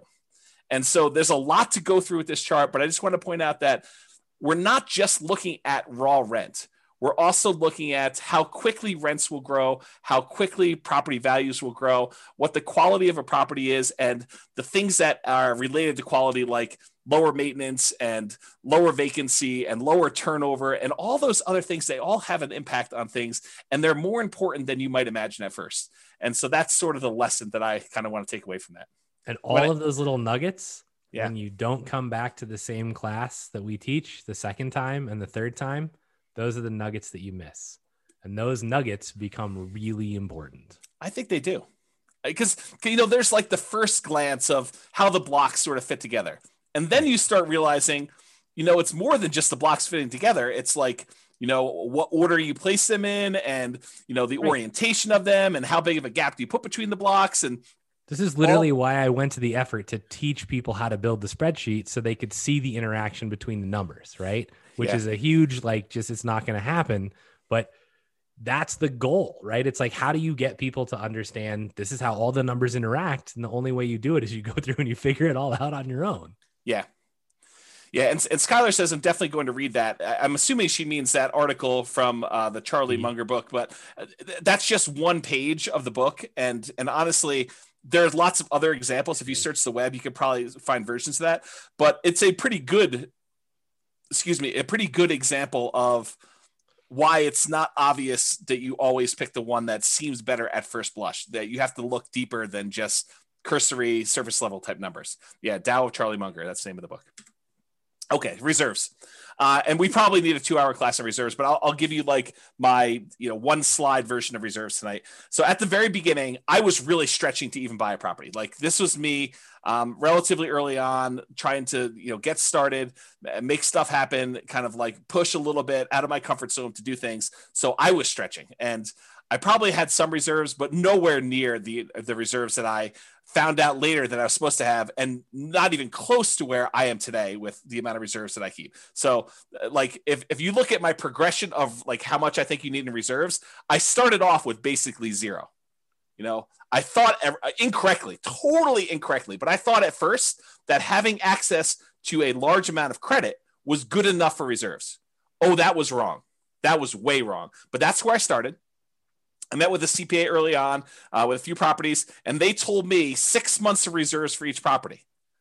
That like hurt me. It like after that meeting, I felt like that's too slow. There's no way I'm going to be able to have 6 months of reserves and hit the numbers I need to hit in order to get to my 100 properties with $100 a month. That doesn't make any sense to me. Like, there's no way I'm going to be able to come up with that money. I don't have enough money for 25% down. So like, I'm not going to be able to do that. So I got to buy these properties creatively in order to do the creatively and to be able to support myself and have this money coming in from, either doing BRRRR or creative financing or whatever. I mean, I need more. I need speed. I need velocity in order to kind of hit my goals. So this 6 months, I fought that advice hard. Like mentally, it was hard for me to do. Emotionally, I mean, deep down, I knew it was right. Like I was like, that's why I fought it so hard. I was like, how can they say that? But like you have to get there. It's just, you're fighting it. You're like, this is going to hurt me. This is going to slow me down. I'm not going to be able to hit my goals. And that really, I struggled with that for a long time. I was like 6 months. I mean, there's no way we can buy at the pace we need to buy. If every time I need to buy a property, I need another 12K beyond what I need to get into the property and all the reserves I need on the other properties. There's no freaking way. There's probably a really good lesson here in that, because like one of the first times I heard about reserves in a way different than I thought about them, because I just thought, well, I've got enough to cover stuff if it comes up, and I'm not really concerned, and I've got lines of credit if I needed it. But I think if you ever find yourself like really fighting something, you might want to just stop and go, maybe they're right. Because when I heard reserves, I actually heard it from people in the mastermind group, and it was like, they were like 2 years, like really experienced investors who'd been in the game for 30 and 40 years were like, you want to weather anything, you need 2 years of reserves for every property. And I was like, there is no freaking way, right? Like that is absurd discussion. Like, how is that even possible? And you look at it now and you go, well, COVID, like things could have been a lot worse than they were, right? And some of them still aren't great, but I mean, they could have gotten a lot worse. So you can easily go, oh, well, if you didn't have rent coming in for any of your properties for a year, would you be okay? If not, do you have enough reserves? It's hard. Yeah. Especially when you're trying to grow. Once you're in like stabilize mode and you're just like, yeah, I can just save more money and like not spend anything. And yeah, it's easier to build that up. But if you're trying to grow, you're like, I need to use this money to go buy another house. Yeah. I think It's that was what was so hard for me, is I was like, there's no way I can do this reserve, 6 months of reserves, and still grow at the pace that I need to grow at in order to hit even reasonable goals. So I really struggled with that for a long time. Then eventually I did build up 6 figures in reserves, which I thought was a compromise at the time to what I thought, was good. It was a healthy 6-figure reserve. It wasn't like just over 100K. But even with that, like that was before the first failure. Like that was my reserve amount before I kind of had this big crash and stuff like that. I was not prepared for a prolonged loss of income and a real estate market correction, and not knowing when the market correction was going to end. And I got to the point where I was like, I wonder if I'm throwing good money after bad. And I really struggled with that for a long time. I talked to my advisors. I like had some very, long conversations, sleepless nights, just struggle with that decision and how it went down. But I mean, I'm way more than that now, more than 2 years, in case people are wondering. Okay. All right. Return quadrants. And I'll try to go through some of this fast because I realize we're a little bit behind on time. So, and there's a really good, very long article I wrote on these return quadrants and kind of some of the nuance there. It's under realestatefinancialplanner.com/return-quadrants, plural. And if you go there, there's some detail. It's me writing out like almost a 2-hour class for you on these things. In fact, I probably should publish a book on this, but this is what I mean by the return quadrants, by the way. The 4 different areas you have returns, and then the reserves part here, and the total you get there. You guys have probably seen me teach this in class. And here's one of the things I want to point out about the return quadrants. And it has to do with what you hear versus what I'm actually saying. And sometimes I think they're different. And the example I like to think about is, have you ever had a misunderstanding with someone where you thought you really understood what they were trying to tell you, but it really was not? You thought you knew, and you could almost like finish your sentence and you could tell them stuff, and maybe even like most of it fit. And so they thought maybe you did understand, but maybe you're just describing it a little bit differently. But turns out, you find out later, they did not understand. You guys did not understand each other. You were like talking past each other, and you were not on the same page. I think sometimes that when I teach the return quadrants, that I'm saying something and you're hearing something different than what I'm saying. So try to sort of listen to what I'm actually saying and not what you think I'm saying, because there's a lot here, and it's a lot of detail. So really brief version, the top half of the return quadrants, appreciation and cash flow, those are speculative. We have very little control over whether or not properties are going to go up or down in value. And to a lesser degree, we have very little control over whether rents are going to go up or down and how much cash flow is. So in case you never picked up on that before, those are not really certain returns. Now, we can try to buy things where we're likely to have appreciation, where we're likely to have positive cash flow, but realize that's largely outside of your control once you acquire the property. We don't know, okay? Now, the ones on the bottom, debt pay down and tax benefits, those are less speculative. They are more certain. Did I say they are guaranteed? No. I said less speculative. We really don't, they're less likely to change, although they can change. Debt pay down less so, but tax benefits definitely a possibility. So realize, and go dig into this. I don't have time to teach like the whole class on return quadrants tonight, but there's some nuance there for you to understand about how that all works and what's really going on, and really dig in and find out like what makes up the return there and how does that really play out and what really impacts whether I'm going to see that going up or down, and what can I do about making sure that happens or doesn't happen, and what risks are there for me and how that all kind of plays out. Cash now is on the right-hand side. That tends to be your cash flow and your tax benefits. That's the money you can usually spend right away within the first year, within each year, I should say. Cash later is the stuff on the left-hand side. That tends to be appreciation and debt pay down. That's the equity you're building up in your property that you can only usually access when you do a refinance and get the money out, cash out refinance, or you sell the property.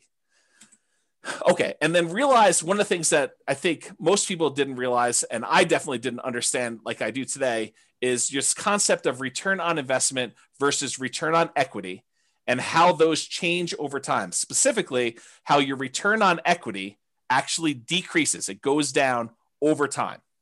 So that's something I didn't realize how that worked exactly. And now I understand it much, much better. And I think it's an important lesson, something I wish I had known a long time ago.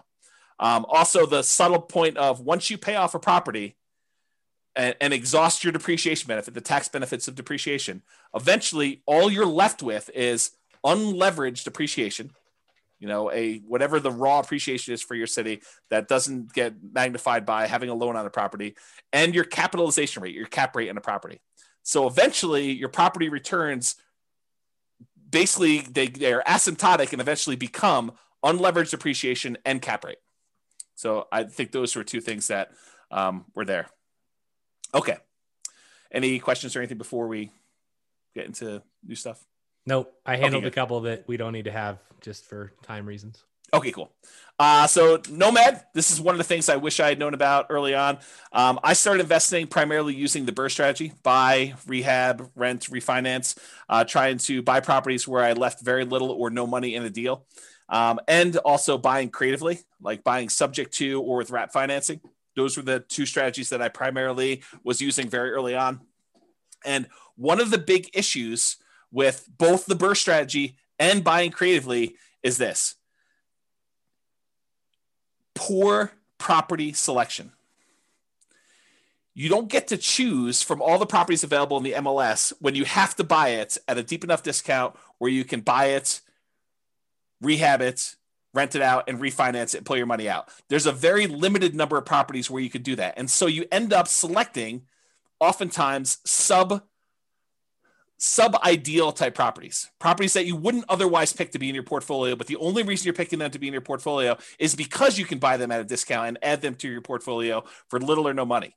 And those do have a cost associated to adding them to your portfolio, because if you wouldn't have added to your portfolio, maybe there's a reason why you wouldn't have added to your portfolio. And even though you're getting it for free, sometimes free isn't good enough to add it to your portfolio. Okay. So poor property selection. And that also applies to the creative financing ones. If you're trying to go buy a property creatively from a motivated seller, you're doing marketing and you're asking for a seller to call you because they've got some type of real estate challenge that you think you can possibly solve. I think that is a major factor, because not everybody is going to be motivated and allow you to buy their property that way. And so it's also poor property selection. It's really hard to find ideal properties to do that. And that's one of the things I did differently the second time around is I didn't just buy anything for my portfolio. I was very selective in what I was going to add to it. And those properties, the BRRRR ones and the creative ones, they do not tend to align with the quality properties that we talked about when we said fair price. We talked about buying a great company at a fair price versus buying a fair company at a great price. That's what I'm talking about here. It's another way of me saying this. Another issue that I had with the BRRRR and creative buying properties creatively subject to and wrap financing was living expenses.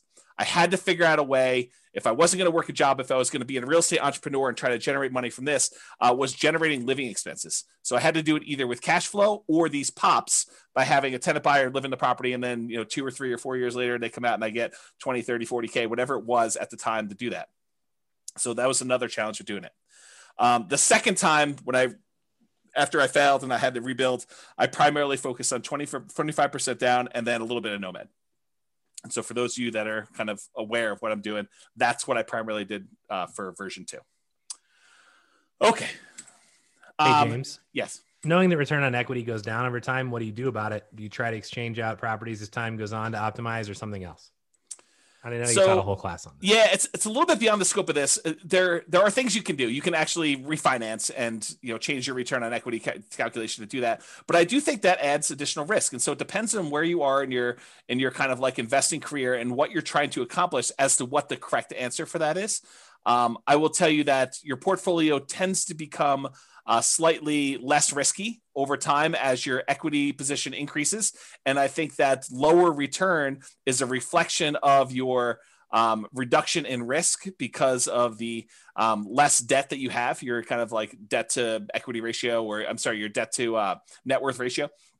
And so there's a whole class on some of that as to what that means and why. And I probably should have time to think it through and really give you a much better answer, but that's like off the top of my head while I'm distracted with some other stuff. So why 25% and not 20%? So the short answer is you get a much better interest rate for a 25% down than a 20%.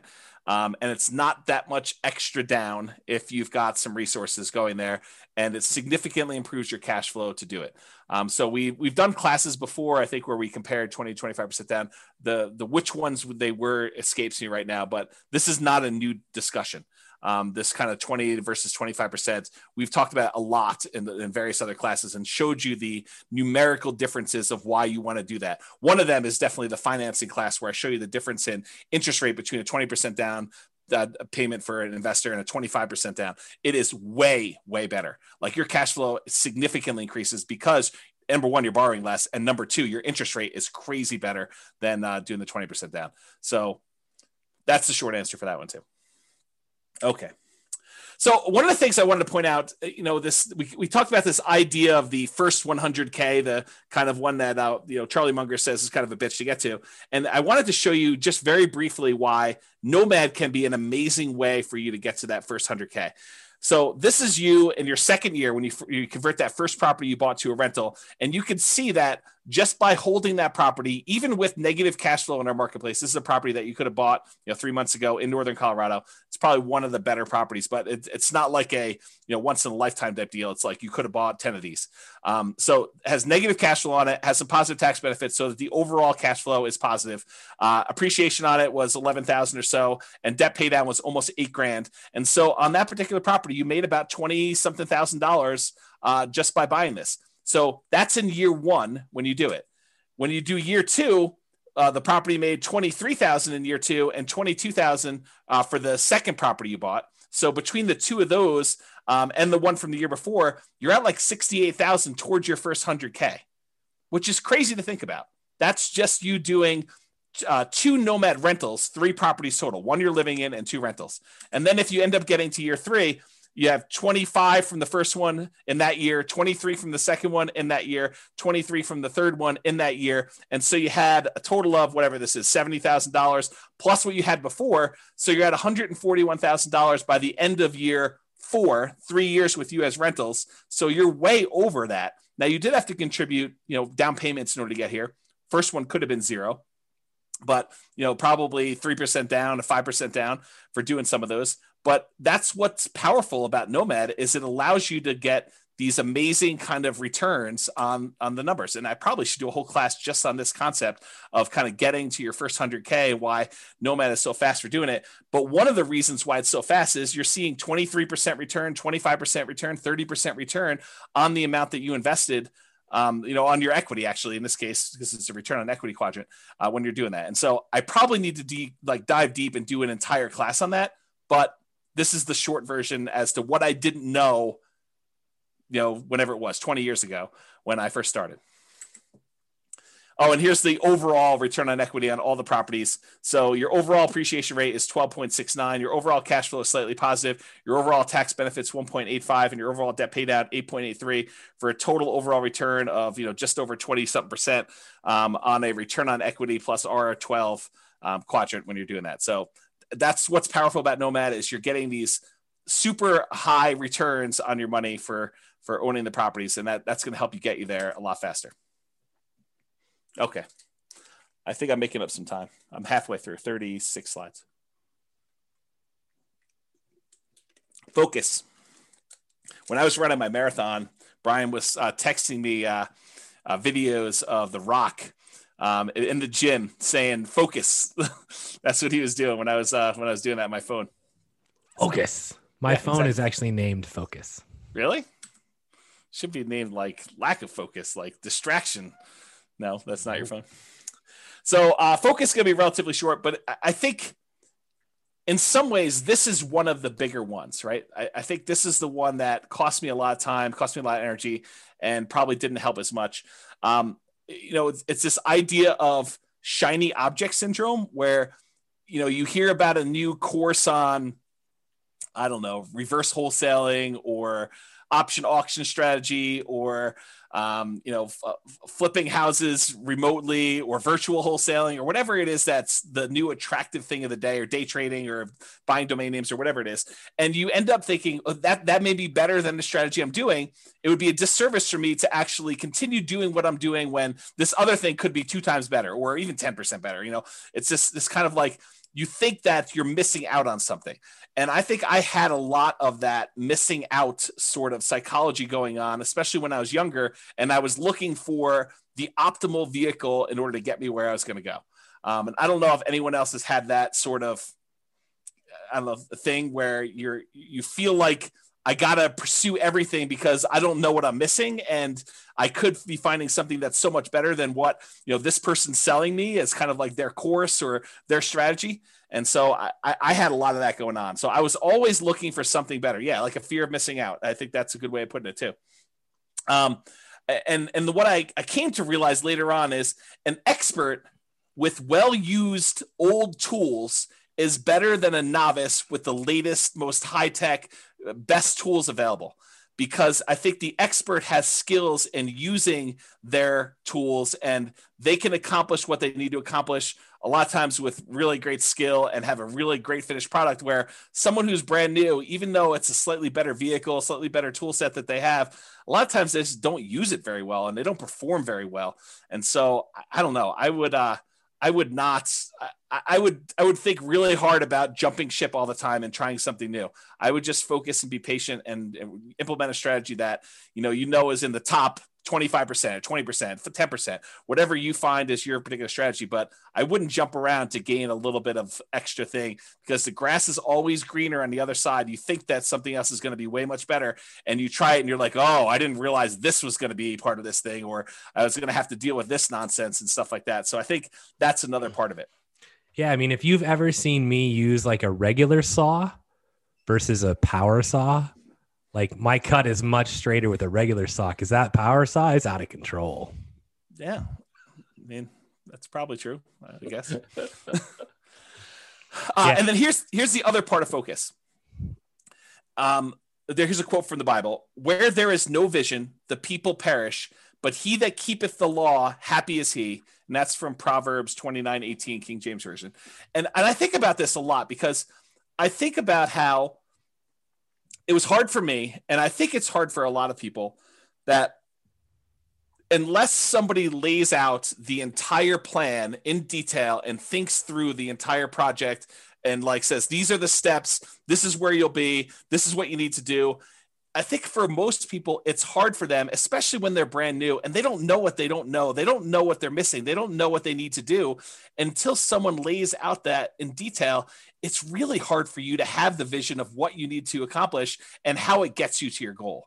And so this occurs to me, like when we started teaching Nomad, I realized right away that I need to put out, even if you guys don't use the 10-year plan of buying 10 Nomad properties, you need to have at least seen a 10-year plan so that you know, hey, someone has thought this whole thing through, and this is how you can get from 0 to owning 10 rental properties and what those numbers look like. Now, you may decide you only want to do 1 or 2 or 3 or 4 or 5 or whatever it is, but at least someone has laid out, 10, Brian says, but someone has laid out the entire plan for you and given you a vision.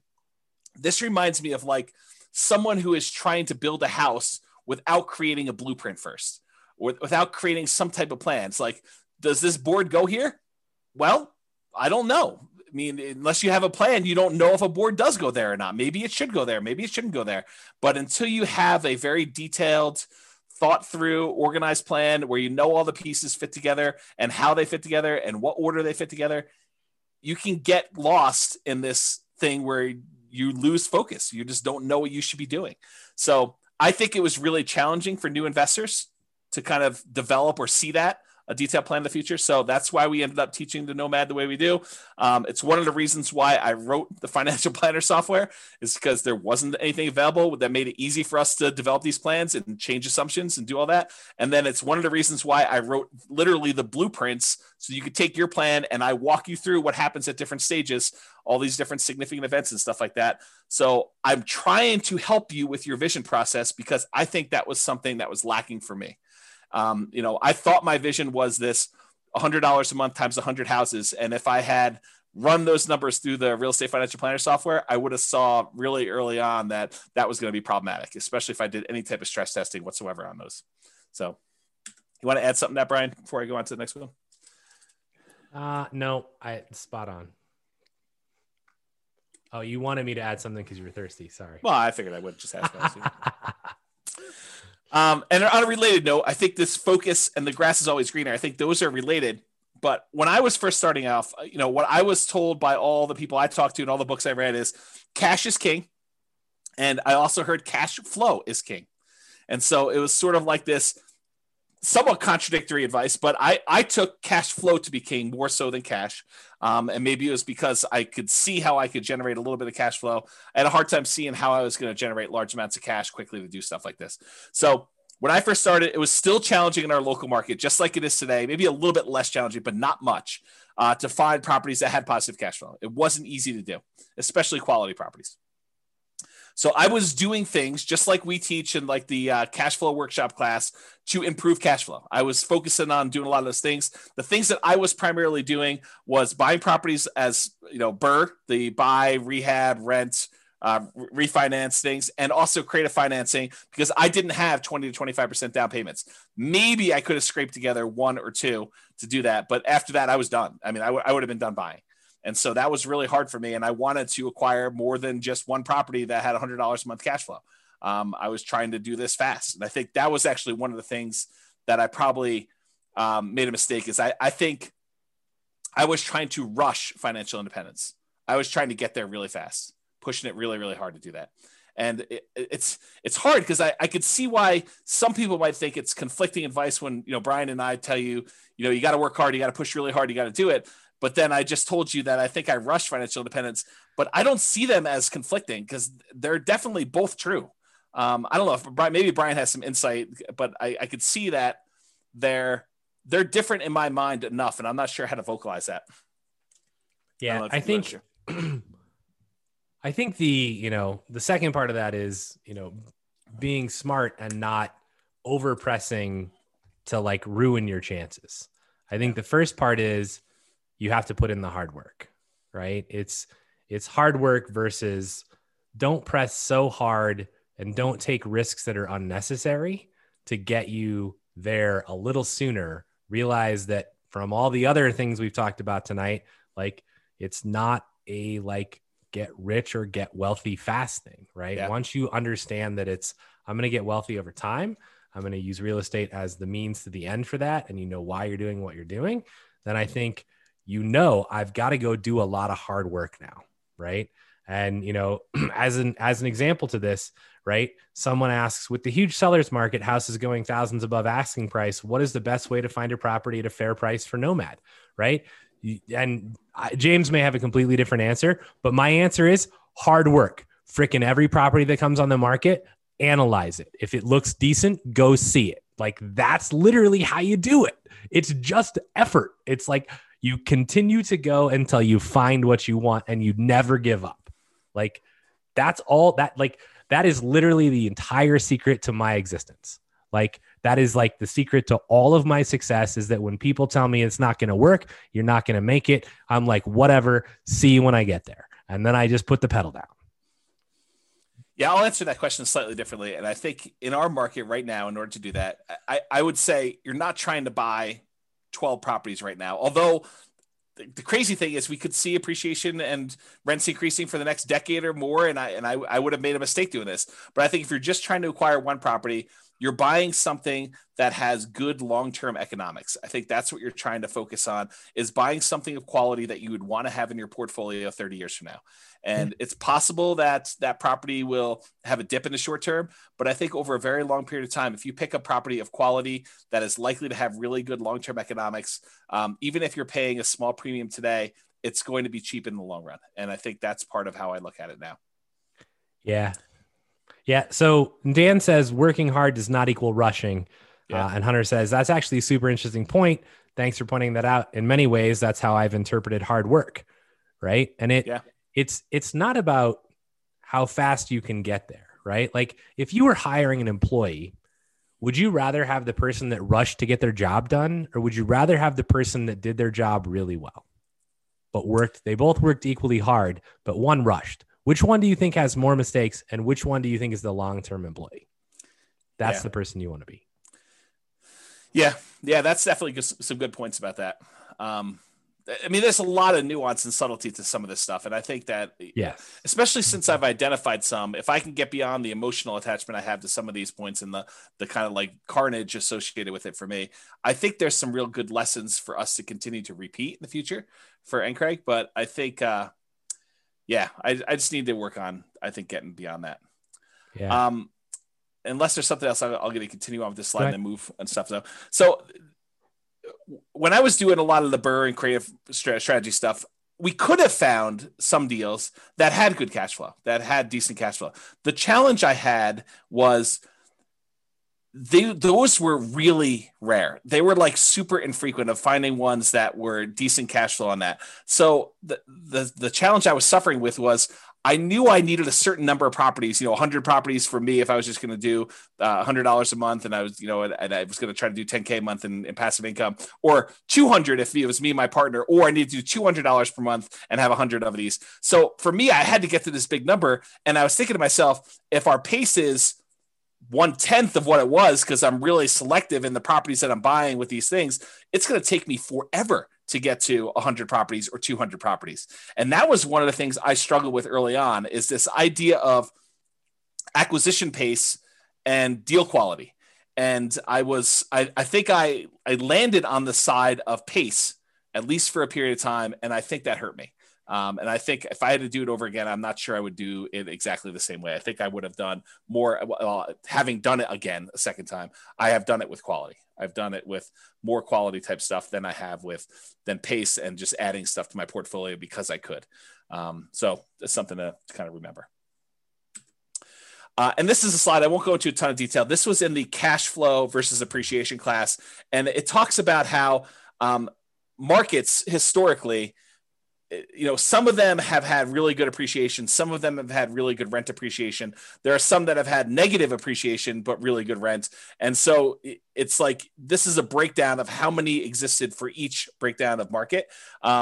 and go watch that class, because I did a much better job of explaining that in that class. And this is probably a topic for more conversations. But what I did also want to point out is just because a market had great appreciation in the past and great rent appreciation in the past does not mean in any way that that is going to continue in the future. I think that you need to understand what is driving some of these things and try to look into the future as best you can, because it's really hard to do, and try to say, do I think that this is going to be a property that over a very long period of time is going to have very positive economic kind of like perspective, or a very good economic benefits of owning for a long time? Short term, it's really hard to predict. Long term, it's really hard to predict. But I think that's part of what you're trying to do, is trying to evaluate, where this will be at some point long in the future. And on that note, do you want to say something, Brian? Speaking of reserves, do you have a tool or chart evaluating the portfolio risk? That's a question. Yes. So in the real estate financial planner, there's probably 2 or 3 really good charts for risk evaluation. One of them is debt to net worth. The other one is a new chart. I'm not sure if you even got an email on it yet. It's liquidity, or account balances to debt. I think that's the other chart. So it shows you a measure of like how liquid you are in your account balances compared to your debt load. And then another one is the number of months of reserves for your entire portfolio. It adds up all the expenses on all of your properties, including rentals and owner occupants. It adds up all the expenses you have programmed in there for your personal like living expenses. And it tells you how many months you have of reserves for all those things for the entire portfolio. And you can see your kind of like reserve balance over the course of 40 years or 60 years or whatever you're running there. And I think that's another interesting metric. And there's more coming. Okay. Past is not equal to future. So, we talked about this idea about appreciation in the past does not mean appreciation is going to be in the future. Cash flow in the past does not mean it's going to be cash flow in the future. Just because a market has done well doesn't mean it will do well for you in the future. Just because a market has done poorly in the past doesn't mean it won't do well in the future. You need to try to understand the why behind it, which is really difficult to do, especially with unprecedented times. And we're not really sure like what's going to be the major factor in things and how those are all going to play out, but you have to do the best you can. And you may still be wrong. And I think that was a major thing that I had a problem with early on, is I had a fear of being wrong. And I think that still comes up today. I think that's part of the ego thing, right? Like being wrong and a feeling like I should have known. And I think that's definitely an issue I have going forward. But, maybe you're better at that than I am. I think the goal is to buy something with long-term positive prospects. Try to put the odds in your favor. Doesn't mean that you're not going to make mistakes. Doesn't mean that you're not going to fail. But I think trying to put odds in your favor and making reasonable size bets. Don't bet the farm because it's 51% in your favor.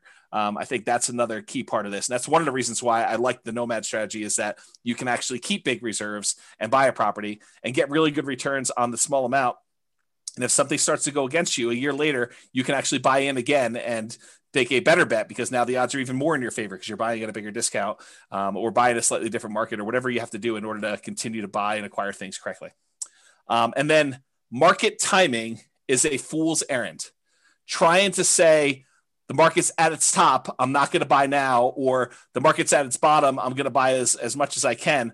I think that's really difficult to do. And there's a lot of people that agree with me. I've got a whole bunch of little quotes. I'm going to read you some of them just flying through. I'm not going to comment on all of them, but I do think that it's important for you to realize that I'm not alone in this philosophy that timing the markets is incredibly difficult to do. It's really, really hard, and it's inaccurate, and there's no one that's really been super successful at it. And some of these guys are the richest men in the world. And so it's not just James's crazy little idea. This is people like Warren Buffett and Peter Lynch and Charlie Munger and all these other guys about market timing. So Warren Buffett says, we continue to make more money when snoring than when active. And he's talking about not constantly buying and selling into the market. Bernard Baruch, or whatever his name is, only liars manage to always be out during bad times and in during good times. So it goes to show that. If you don't believe this, like I used to day trade. So if you don't believe this, try and go day trade and just try and get in when it's like bad and out when it's good, and like, good luck. I mean, it's just, no one can do it. Like, you might do it consistently for 6 months, but can you do it consistently for 20 years? Yeah. The answer is probably not. Here's Peter Lynch. Far more money has been lost by investors preparing for corrections or trying to anticipate corrections than has been lost in corrections themselves. That's Peter Lynch. Benjamin Graham, who's Warren Buffett's mentor, says, in the financial markets, hindsight is forever 2020, but foresight is legally blind. And thus, for most investors, market timing is a practical and emotional impossibility. Another Peter Lynch things. I can't recall ever once having seen the name of a market timer on Forbes' annual list of the richest people in the world. If it were truly possible to predict corrections, you'd think somebody would have made billions by doing it. Good point. Daniel Kahneman says the average investor's return is significantly lower than market indices due primarily to market timing, them trying to time the market. And we've discussed that before in class. I've shown stats on like, hey, people tend to get out too early and they don't hold, and then they try to buy back in and it's already higher and they end up losing the entire game. Totally agree. John Bogle, the inventor of index funds, basically says the idea that a bell rings to signal when investors should get into or out of the stock market is simply not credible. After nearly 50 years in this business, I do not know of anybody who has done it successfully and consistently. I don't even know anybody who knows anybody who has done it successfully and consistently. Yet market timing appears to be increasingly embraced by mutual fund investors and the professional managers of fund portfolios alike. And I think that applies to the real estate market as well. Here's another Warren Buffett quote. We've long felt that the only value of stock forecasting is to make fortune tellers look good. Even now, Charlie and I continue to believe that short-term market forecasts are poison and should be kept locked up in a safe place away from children and also from grown-ups who behave in the market like children. And part of that comes back to like the shiny object syndrome, right? Yes. You're like, oh, I'm doing this. Oh, that looks really good over there. I could make more money. And then you switch. And then guess what? You're getting in and out at the wrong times because you're just switching. Right? Totally agree. Don't time it. And I think that was something early on. I think really early on, I didn't realize that there was like market timing. I was like, I'm here now. I'm going to invest. I'm going to just do this, because I don't think a lot of books were talking about market timing back then in the real estate side. It took me a while to find the stock stuff. Okay. But I think that was one of the things. And then eventually I was like, yeah, maybe you can time this. Maybe I should go and find a market that has better economics and try to do it there. And, there's a whole bunch of weird stuff. Alan Abelson says, do you know what investing for the long run, but listening to market news every day is like? It's like a man walking up a big hill with a yo-yo and keeping his eyes fixed on the yo-yo instead of the hill. Our market goes up and down, but it tends overall to go up in general. Henry Earl Singleton says, I don't believe all this nonsense about market timing. Just buy good value, and when the market is ready, that value will be recognized. I think that's the concept we're looking for here, is buying something of quality. Jonathan Clements says, what to do when the market goes down? Read the opinions of the investment gurus who are quoted in the Wall Street Journal. And as you read, laugh. We all know that the pundits can't predict short-term market movements, yet there they are, desperately trying to sound intelligent when they really haven't got a clue. And I'll comment on luck. And I didn't want to disagree with you up front, Brian, when you said that. You said something about luck, and I had a slightly different interpretation of luck, but I wanted to just point out like how I look at it on this slide. The role of luck and good fortune has been significant. I think, if I could look back in time, if I was shifted a certain number of years, I think my strategy might have actually been successful. But I don't want to reflect on that and kind of, I don't know, like if I hadn't been acquiring up before a major market correction, I think it would have been slightly different. And so part of that is luck, right? Because you don't know that's coming. So I should have been more prepared, and like looking back and saying, okay, what could I have done differently? Even if I had picked a bad time in the marketplace, I should have been more prepared personally, mentally, financially, definitely emotionally, for an inevitable bad luck and bad fortune, kind of like a stoicism sort of philosophy of, this is going to happen, guys. I mean, market corrections they're going to happen. Portfolio values are going to go down. Rents are going to go down. You're going to have unrealistically high expenses on a property or 2 or 5 or 10. You're going to lose your job. Someone's going to get sick. I mean, these things are almost inevitable. And if you don't have them happen to you, I do think that's partly luck. I think that it just, you were one of the few that didn't have a major health event or a major loss of a job or a market correction during the time when you had that in your portfolio.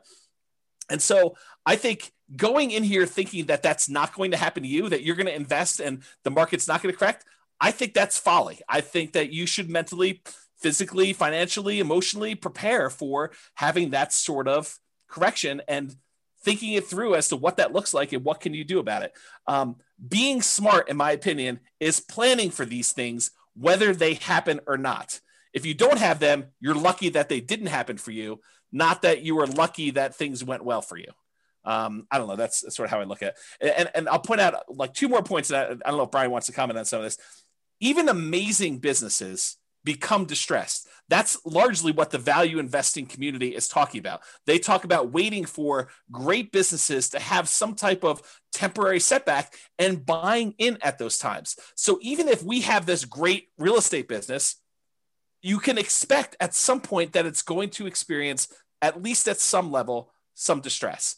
Now, I think part of it is preparing yourself for that distress and realizing that this is not a knee-jerk time for you to get out of the market. And I'm talking to myself, by the way. This is not a knee-jerk time for you to get out of the market and, you know, for you to not be prepared to kind of weather the storm. I think that that's the time for you in some ways to double down and buy in, or at least kind of like prepare yourself for that period of time that you have to do that. So we are off. The final thing I'll say about this, and I'll let Brian kind of comment. We're often making decisions with incomplete information and subjective, very personal biases. So we believe certain things about what's going to happen, how it's going to happen, and stuff like that. I think they're very subjective. I think they're very personal to us, and they could be based on historical experience. They could be based on you not knowing. I mean, they could be based on just, you know, things you've heard, how you were raised, all that other stuff. But we're never going to have a complete 100% view of everything that's going to happen, everything that has happened, everything that could have an impact. And so just you have to get good at making decisions in partial darkness.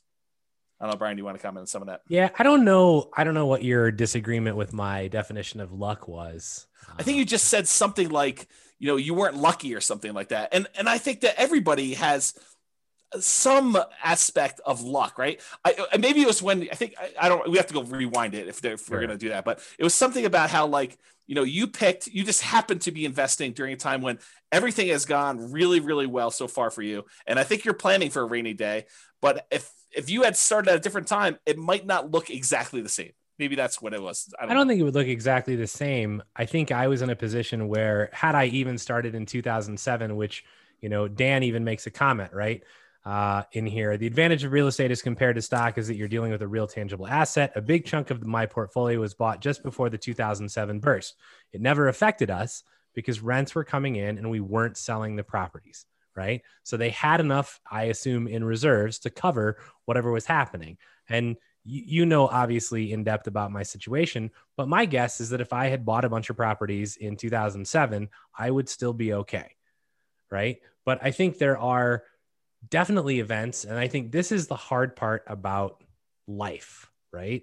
So in poker, you could be holding kings and I could be holding aces, and we could say, we could literally turn our cards up. I would shove my entire, you know, pot in, my entire bankroll in every single time against you. Because I would win.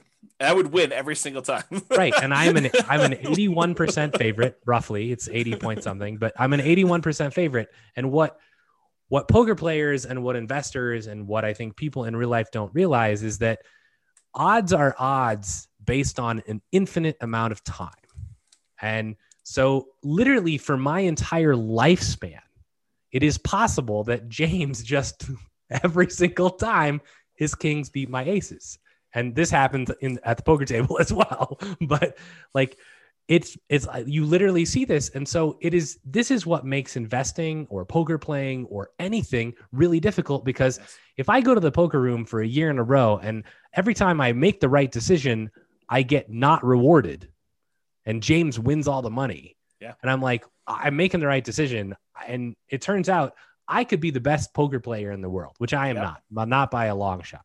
Right. But I could be, but I would never actually realize it or have any physical evidence to show me this. Yep. And so I may be the best real estate investor in the world and I invest at perhaps the wrong time.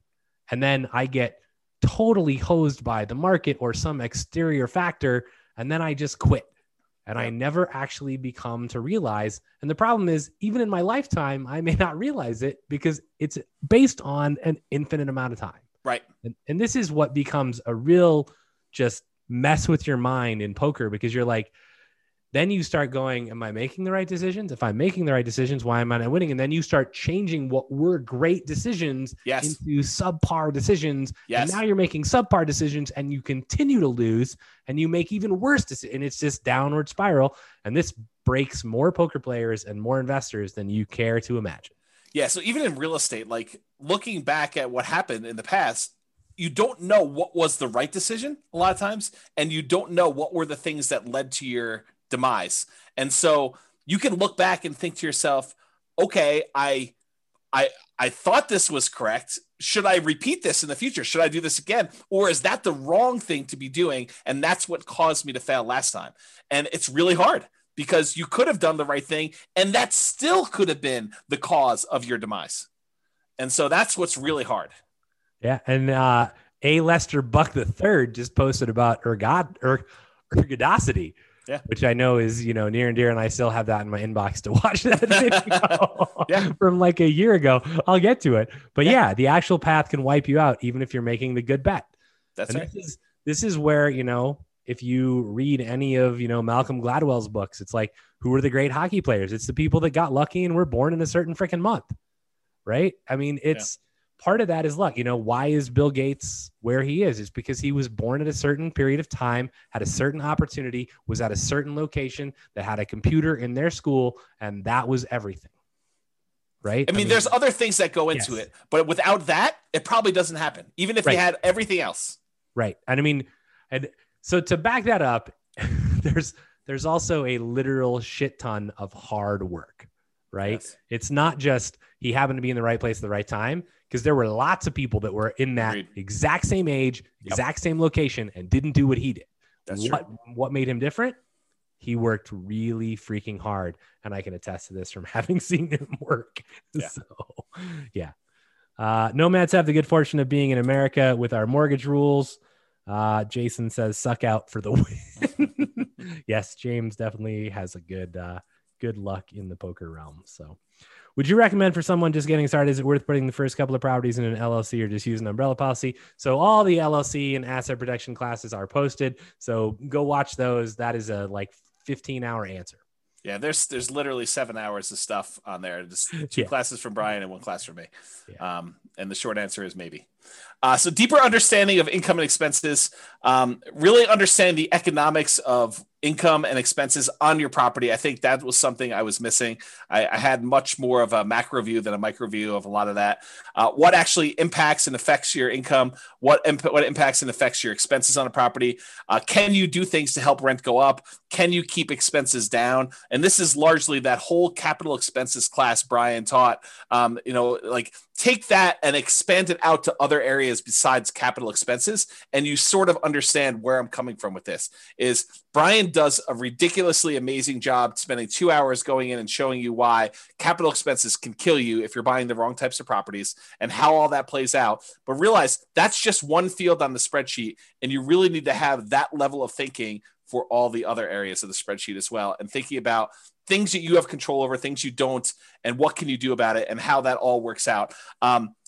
The capital expenses happens to be one of the big downsides of that initial, buy, rehab, rent, refi type of strategy, and buying creatively, because you have very little control over what properties you get. And sometimes you're taking on, risks that they're hidden beyond the spreadsheet. They're not just clear as day on the surface of the spreadsheet. So just realize that was one of the challenges I had personally.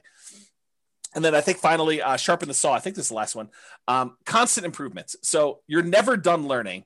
I think that was another lesson. And I feel really fortunate in that I think I had part of this early on because I've always been a big reader. I've always read a ton of books, but it's more than just reading. It's constantly studying and reading and implementing and tweaking and trying to apply what you're doing and going out into other areas. Like if I had not expanded out into some of the stock market stuff, I wouldn't have been able to pull some of those back and kind of apply them to how I think about real estate. And I do think that a lot of those ideas have helped me become a better real estate investor. And if I hadn't done that, I don't think I would have missed out on some pretty good improvements and strategies. So you should also take time to think and reflect and plan. I think that that's one thing that I probably didn't do as much of. I would read a lot, but I wouldn't take time to actually process and implement. And I think Brian has been critical of that before. And I think it's fair. It's a fair criticism that, I'll read 50 plus books a year, but he's like, well, did you implement the last book you read? Did you take time to think about that and do it? And sometimes it's no, but sometimes it is yes. I mean, sometimes I do that. And if I take a break after a while, I try to go and, I don't know, put it all together and make it all work. But sometimes it's hard to synthesize after you've been away from a book for 4 months that you only read once. So it's a fair criticism and one that I think I should do better on even in the future, but I definitely didn't do nearly as much of that in the past. And then related to this is test your assumptions. You have an assumption about how things work or why things are the way that they are. And I think you need to ask yourself, is that really true? Is that a true assumption? Or is it just been that way for 80% of the time and I haven't seen the other 20% yet? And what if the opposite were true? Or what if that was not true? And think about what that might look like and say, that's really problematic for me. That would be devastating for my portfolio or devastating for my plan, and make appropriate plans for that, to think things through like that. So I can still make mistakes. I do all the time. I'm still working on that. I hope you guys are as well. And Charlie Munger says, in my whole life, I have known no wise people over a broad subject matter area who didn't read all the time. None. Zero. You'd be amazed at how much Warren reads and at how much I read. My children laugh at me. They think I'm a book with a couple of legs sticking out. So that's a quote from Charlie Munger. The compulsion to push and achieve. I think this was a mistake of mine too. I was ultra competitive and driven and going for speed. I think that I was really pushing hard early on. Not sure I completely understood or understand even now work-life balance.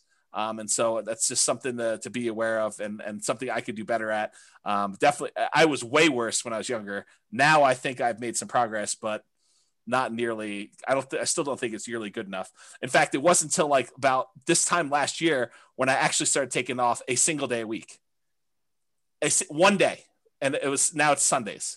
So, and I think that's what people maybe don't understand, right? Is that it's whether it's real estate or Amazon or whatever it is that we're into, like, it's not, oh yeah, I went to work from, 9 a.m. and I quit at 4. And like I don't need to do that. Right. But if I'm going to do something, I'm going to do it really well. And I'm very selective about the things I choose to do, but when I select one, I'm going to kill it. And I think that's it's on my goals to start, trying to take at least one day off a week as well. Yeah. Right. And it's because I enjoy what I do. Right. It's not like I feel forced to do it most of the time. There are definitely some of those days, but you want to do it. So yeah. Jason's next book, How to Half-Ass Your Way to Wealth. Yeah. It's called Nomad. Nomad while playing Hearthstone, Jason. That's what that's called. Yeah. So over the past few years, I've been taking more me time, and even more so lately. Like we were in the hot tub at the beginning of the year, and I was telling Brian and Royce, I was like, for me, if it's not hell yes, it's no. And I'm being much more selective about who I decide to work with. I'm being much more selective about projects I take on. I'm definitely giving myself a lot more downtime and trying to work on health, mental health, and physical stuff, despite looks to the contrary from my COVID-20 that I put on since COVID started. But I think those are things that I did not know early on that I'm definitely making some better improvements with.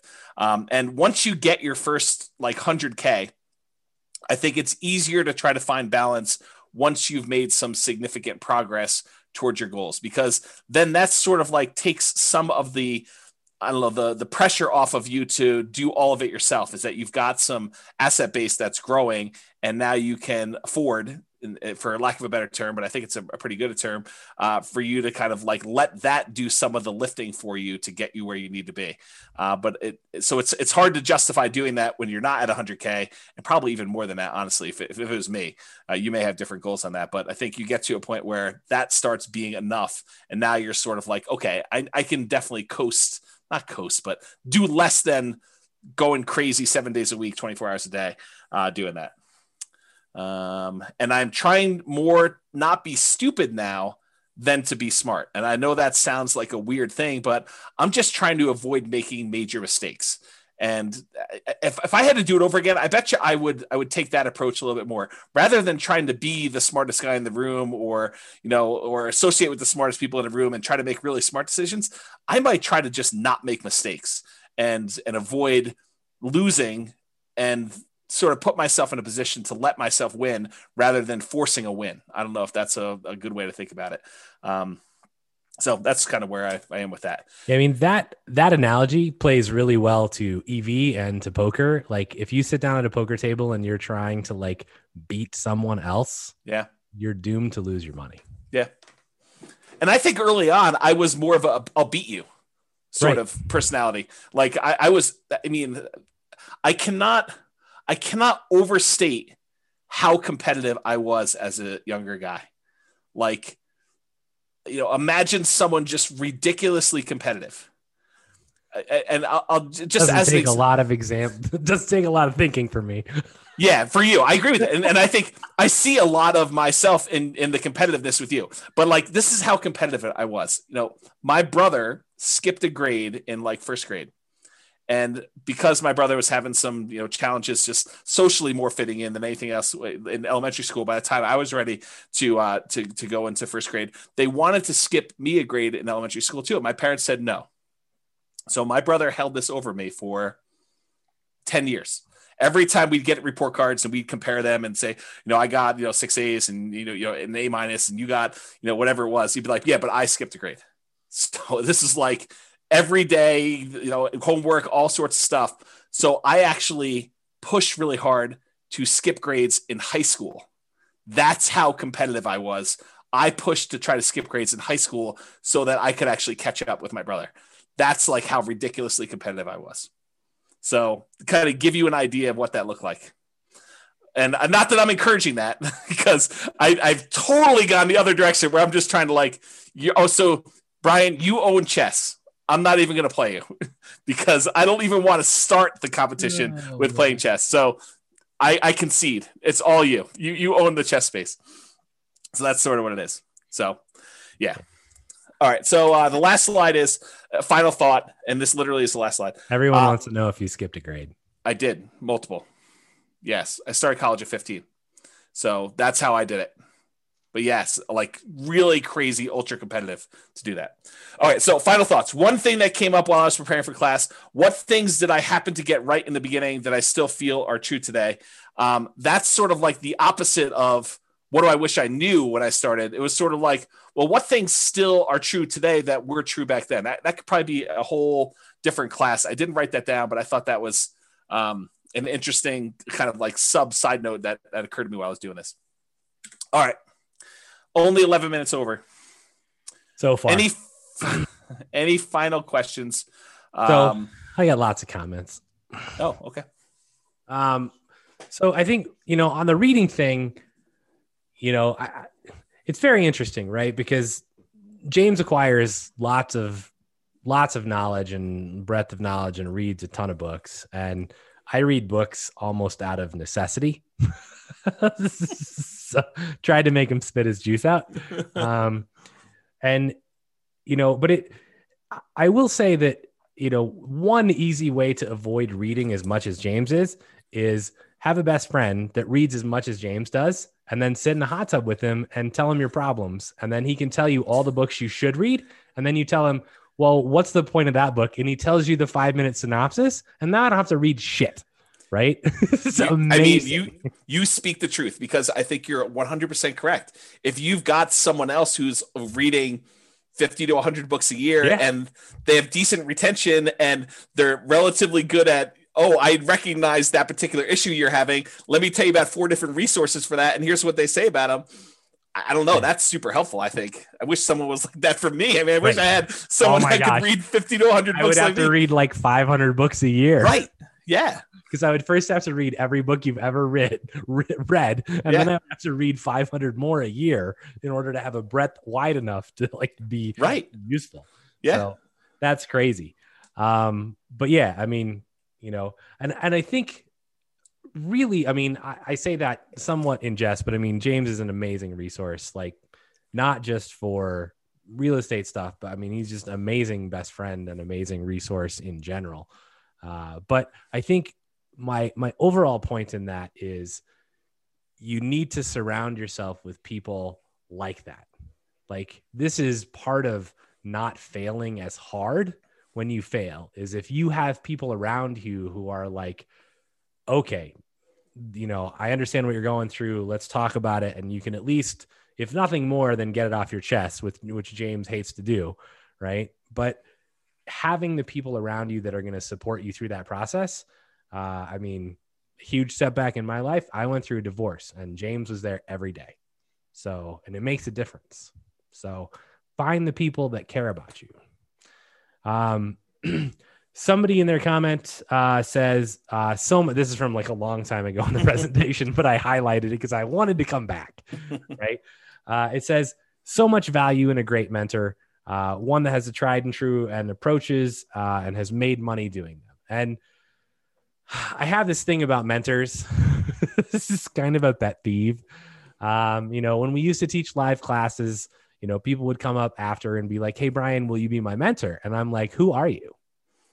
And it's like, so I think there are great advantages to having an amazing mentor, but if you as their mentee are not delivering value back to them, then you need to reevaluate your relationship.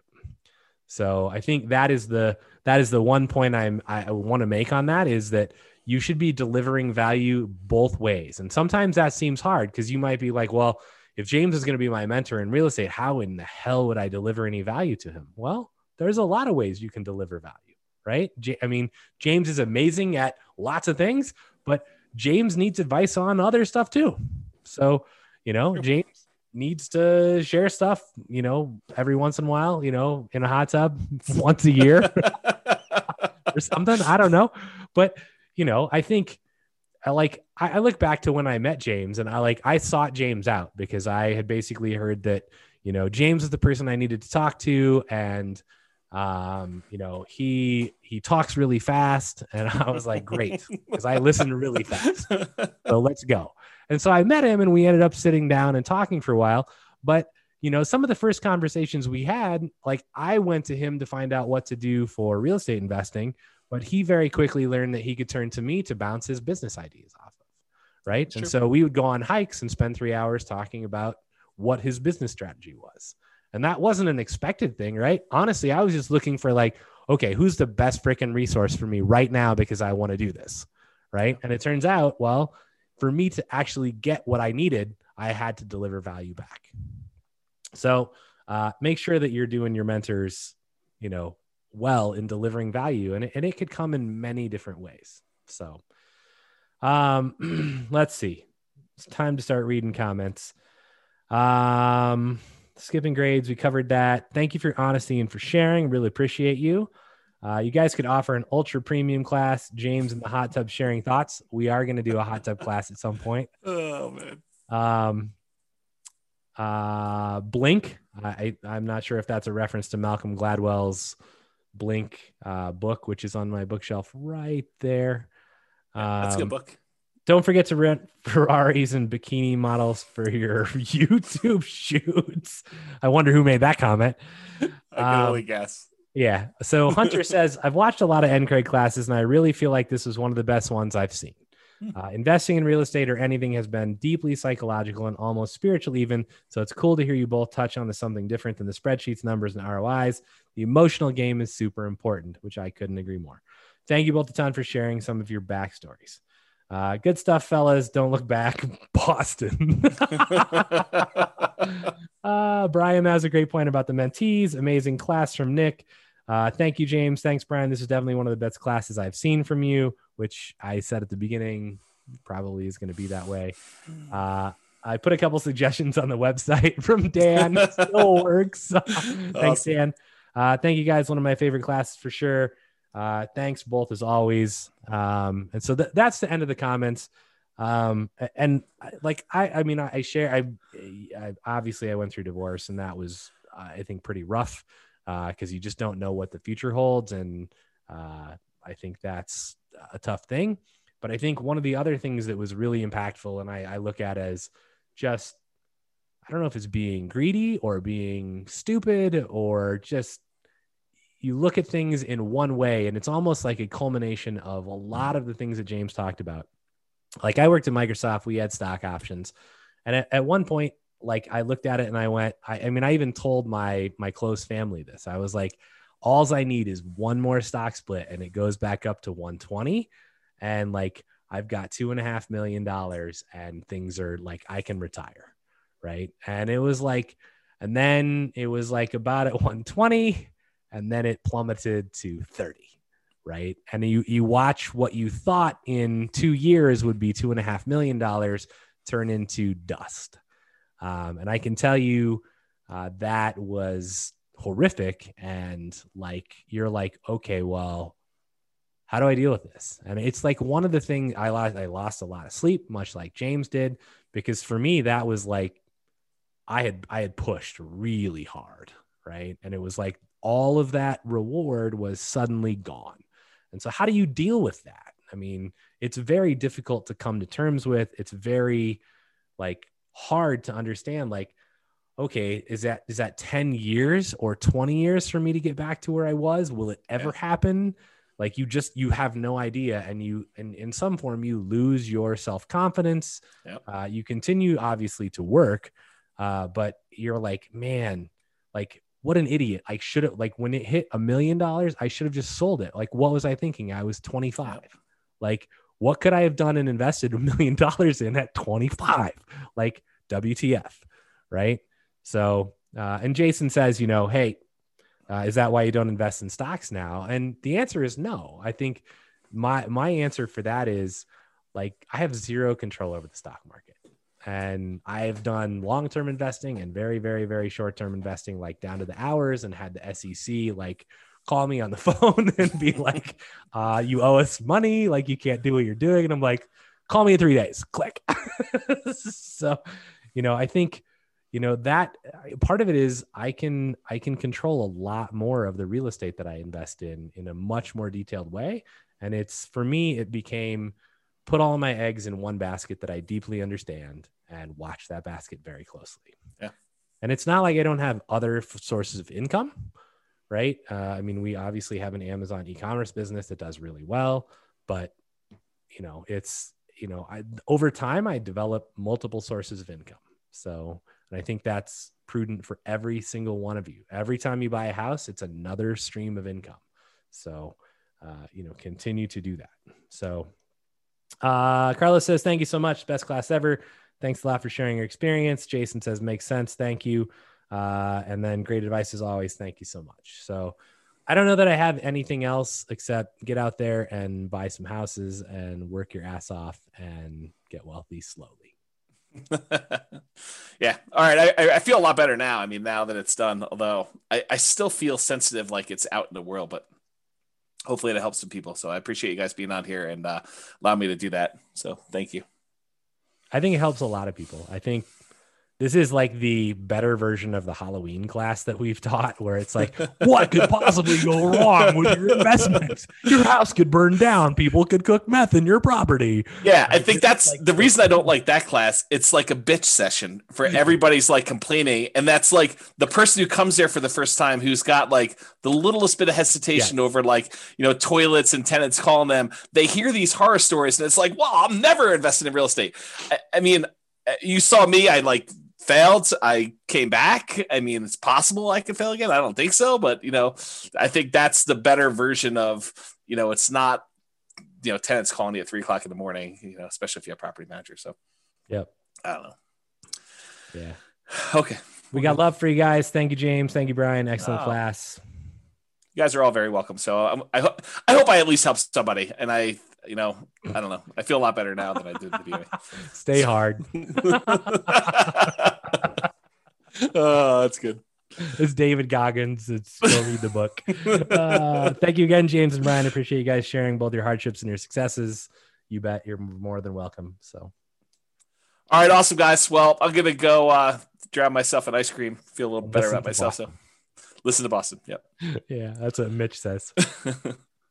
All right, guys. Have a great evening. Thank you for being on. I do appreciate it. Thanks, Brian. Thanks for your insight and addition to the class. I really do appreciate that. And I will see everybody next week. I will talk to y'all soon. Have a great night, everybody. Later. Bye-bye for now. Bye.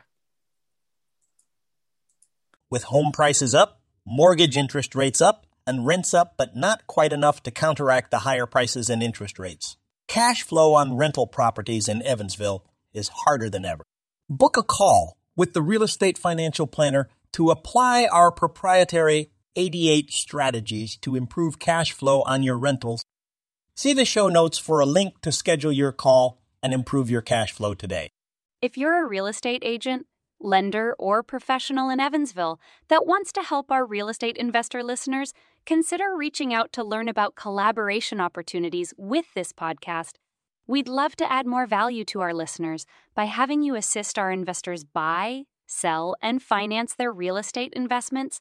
See the show notes to schedule a call to discuss collaboration opportunities.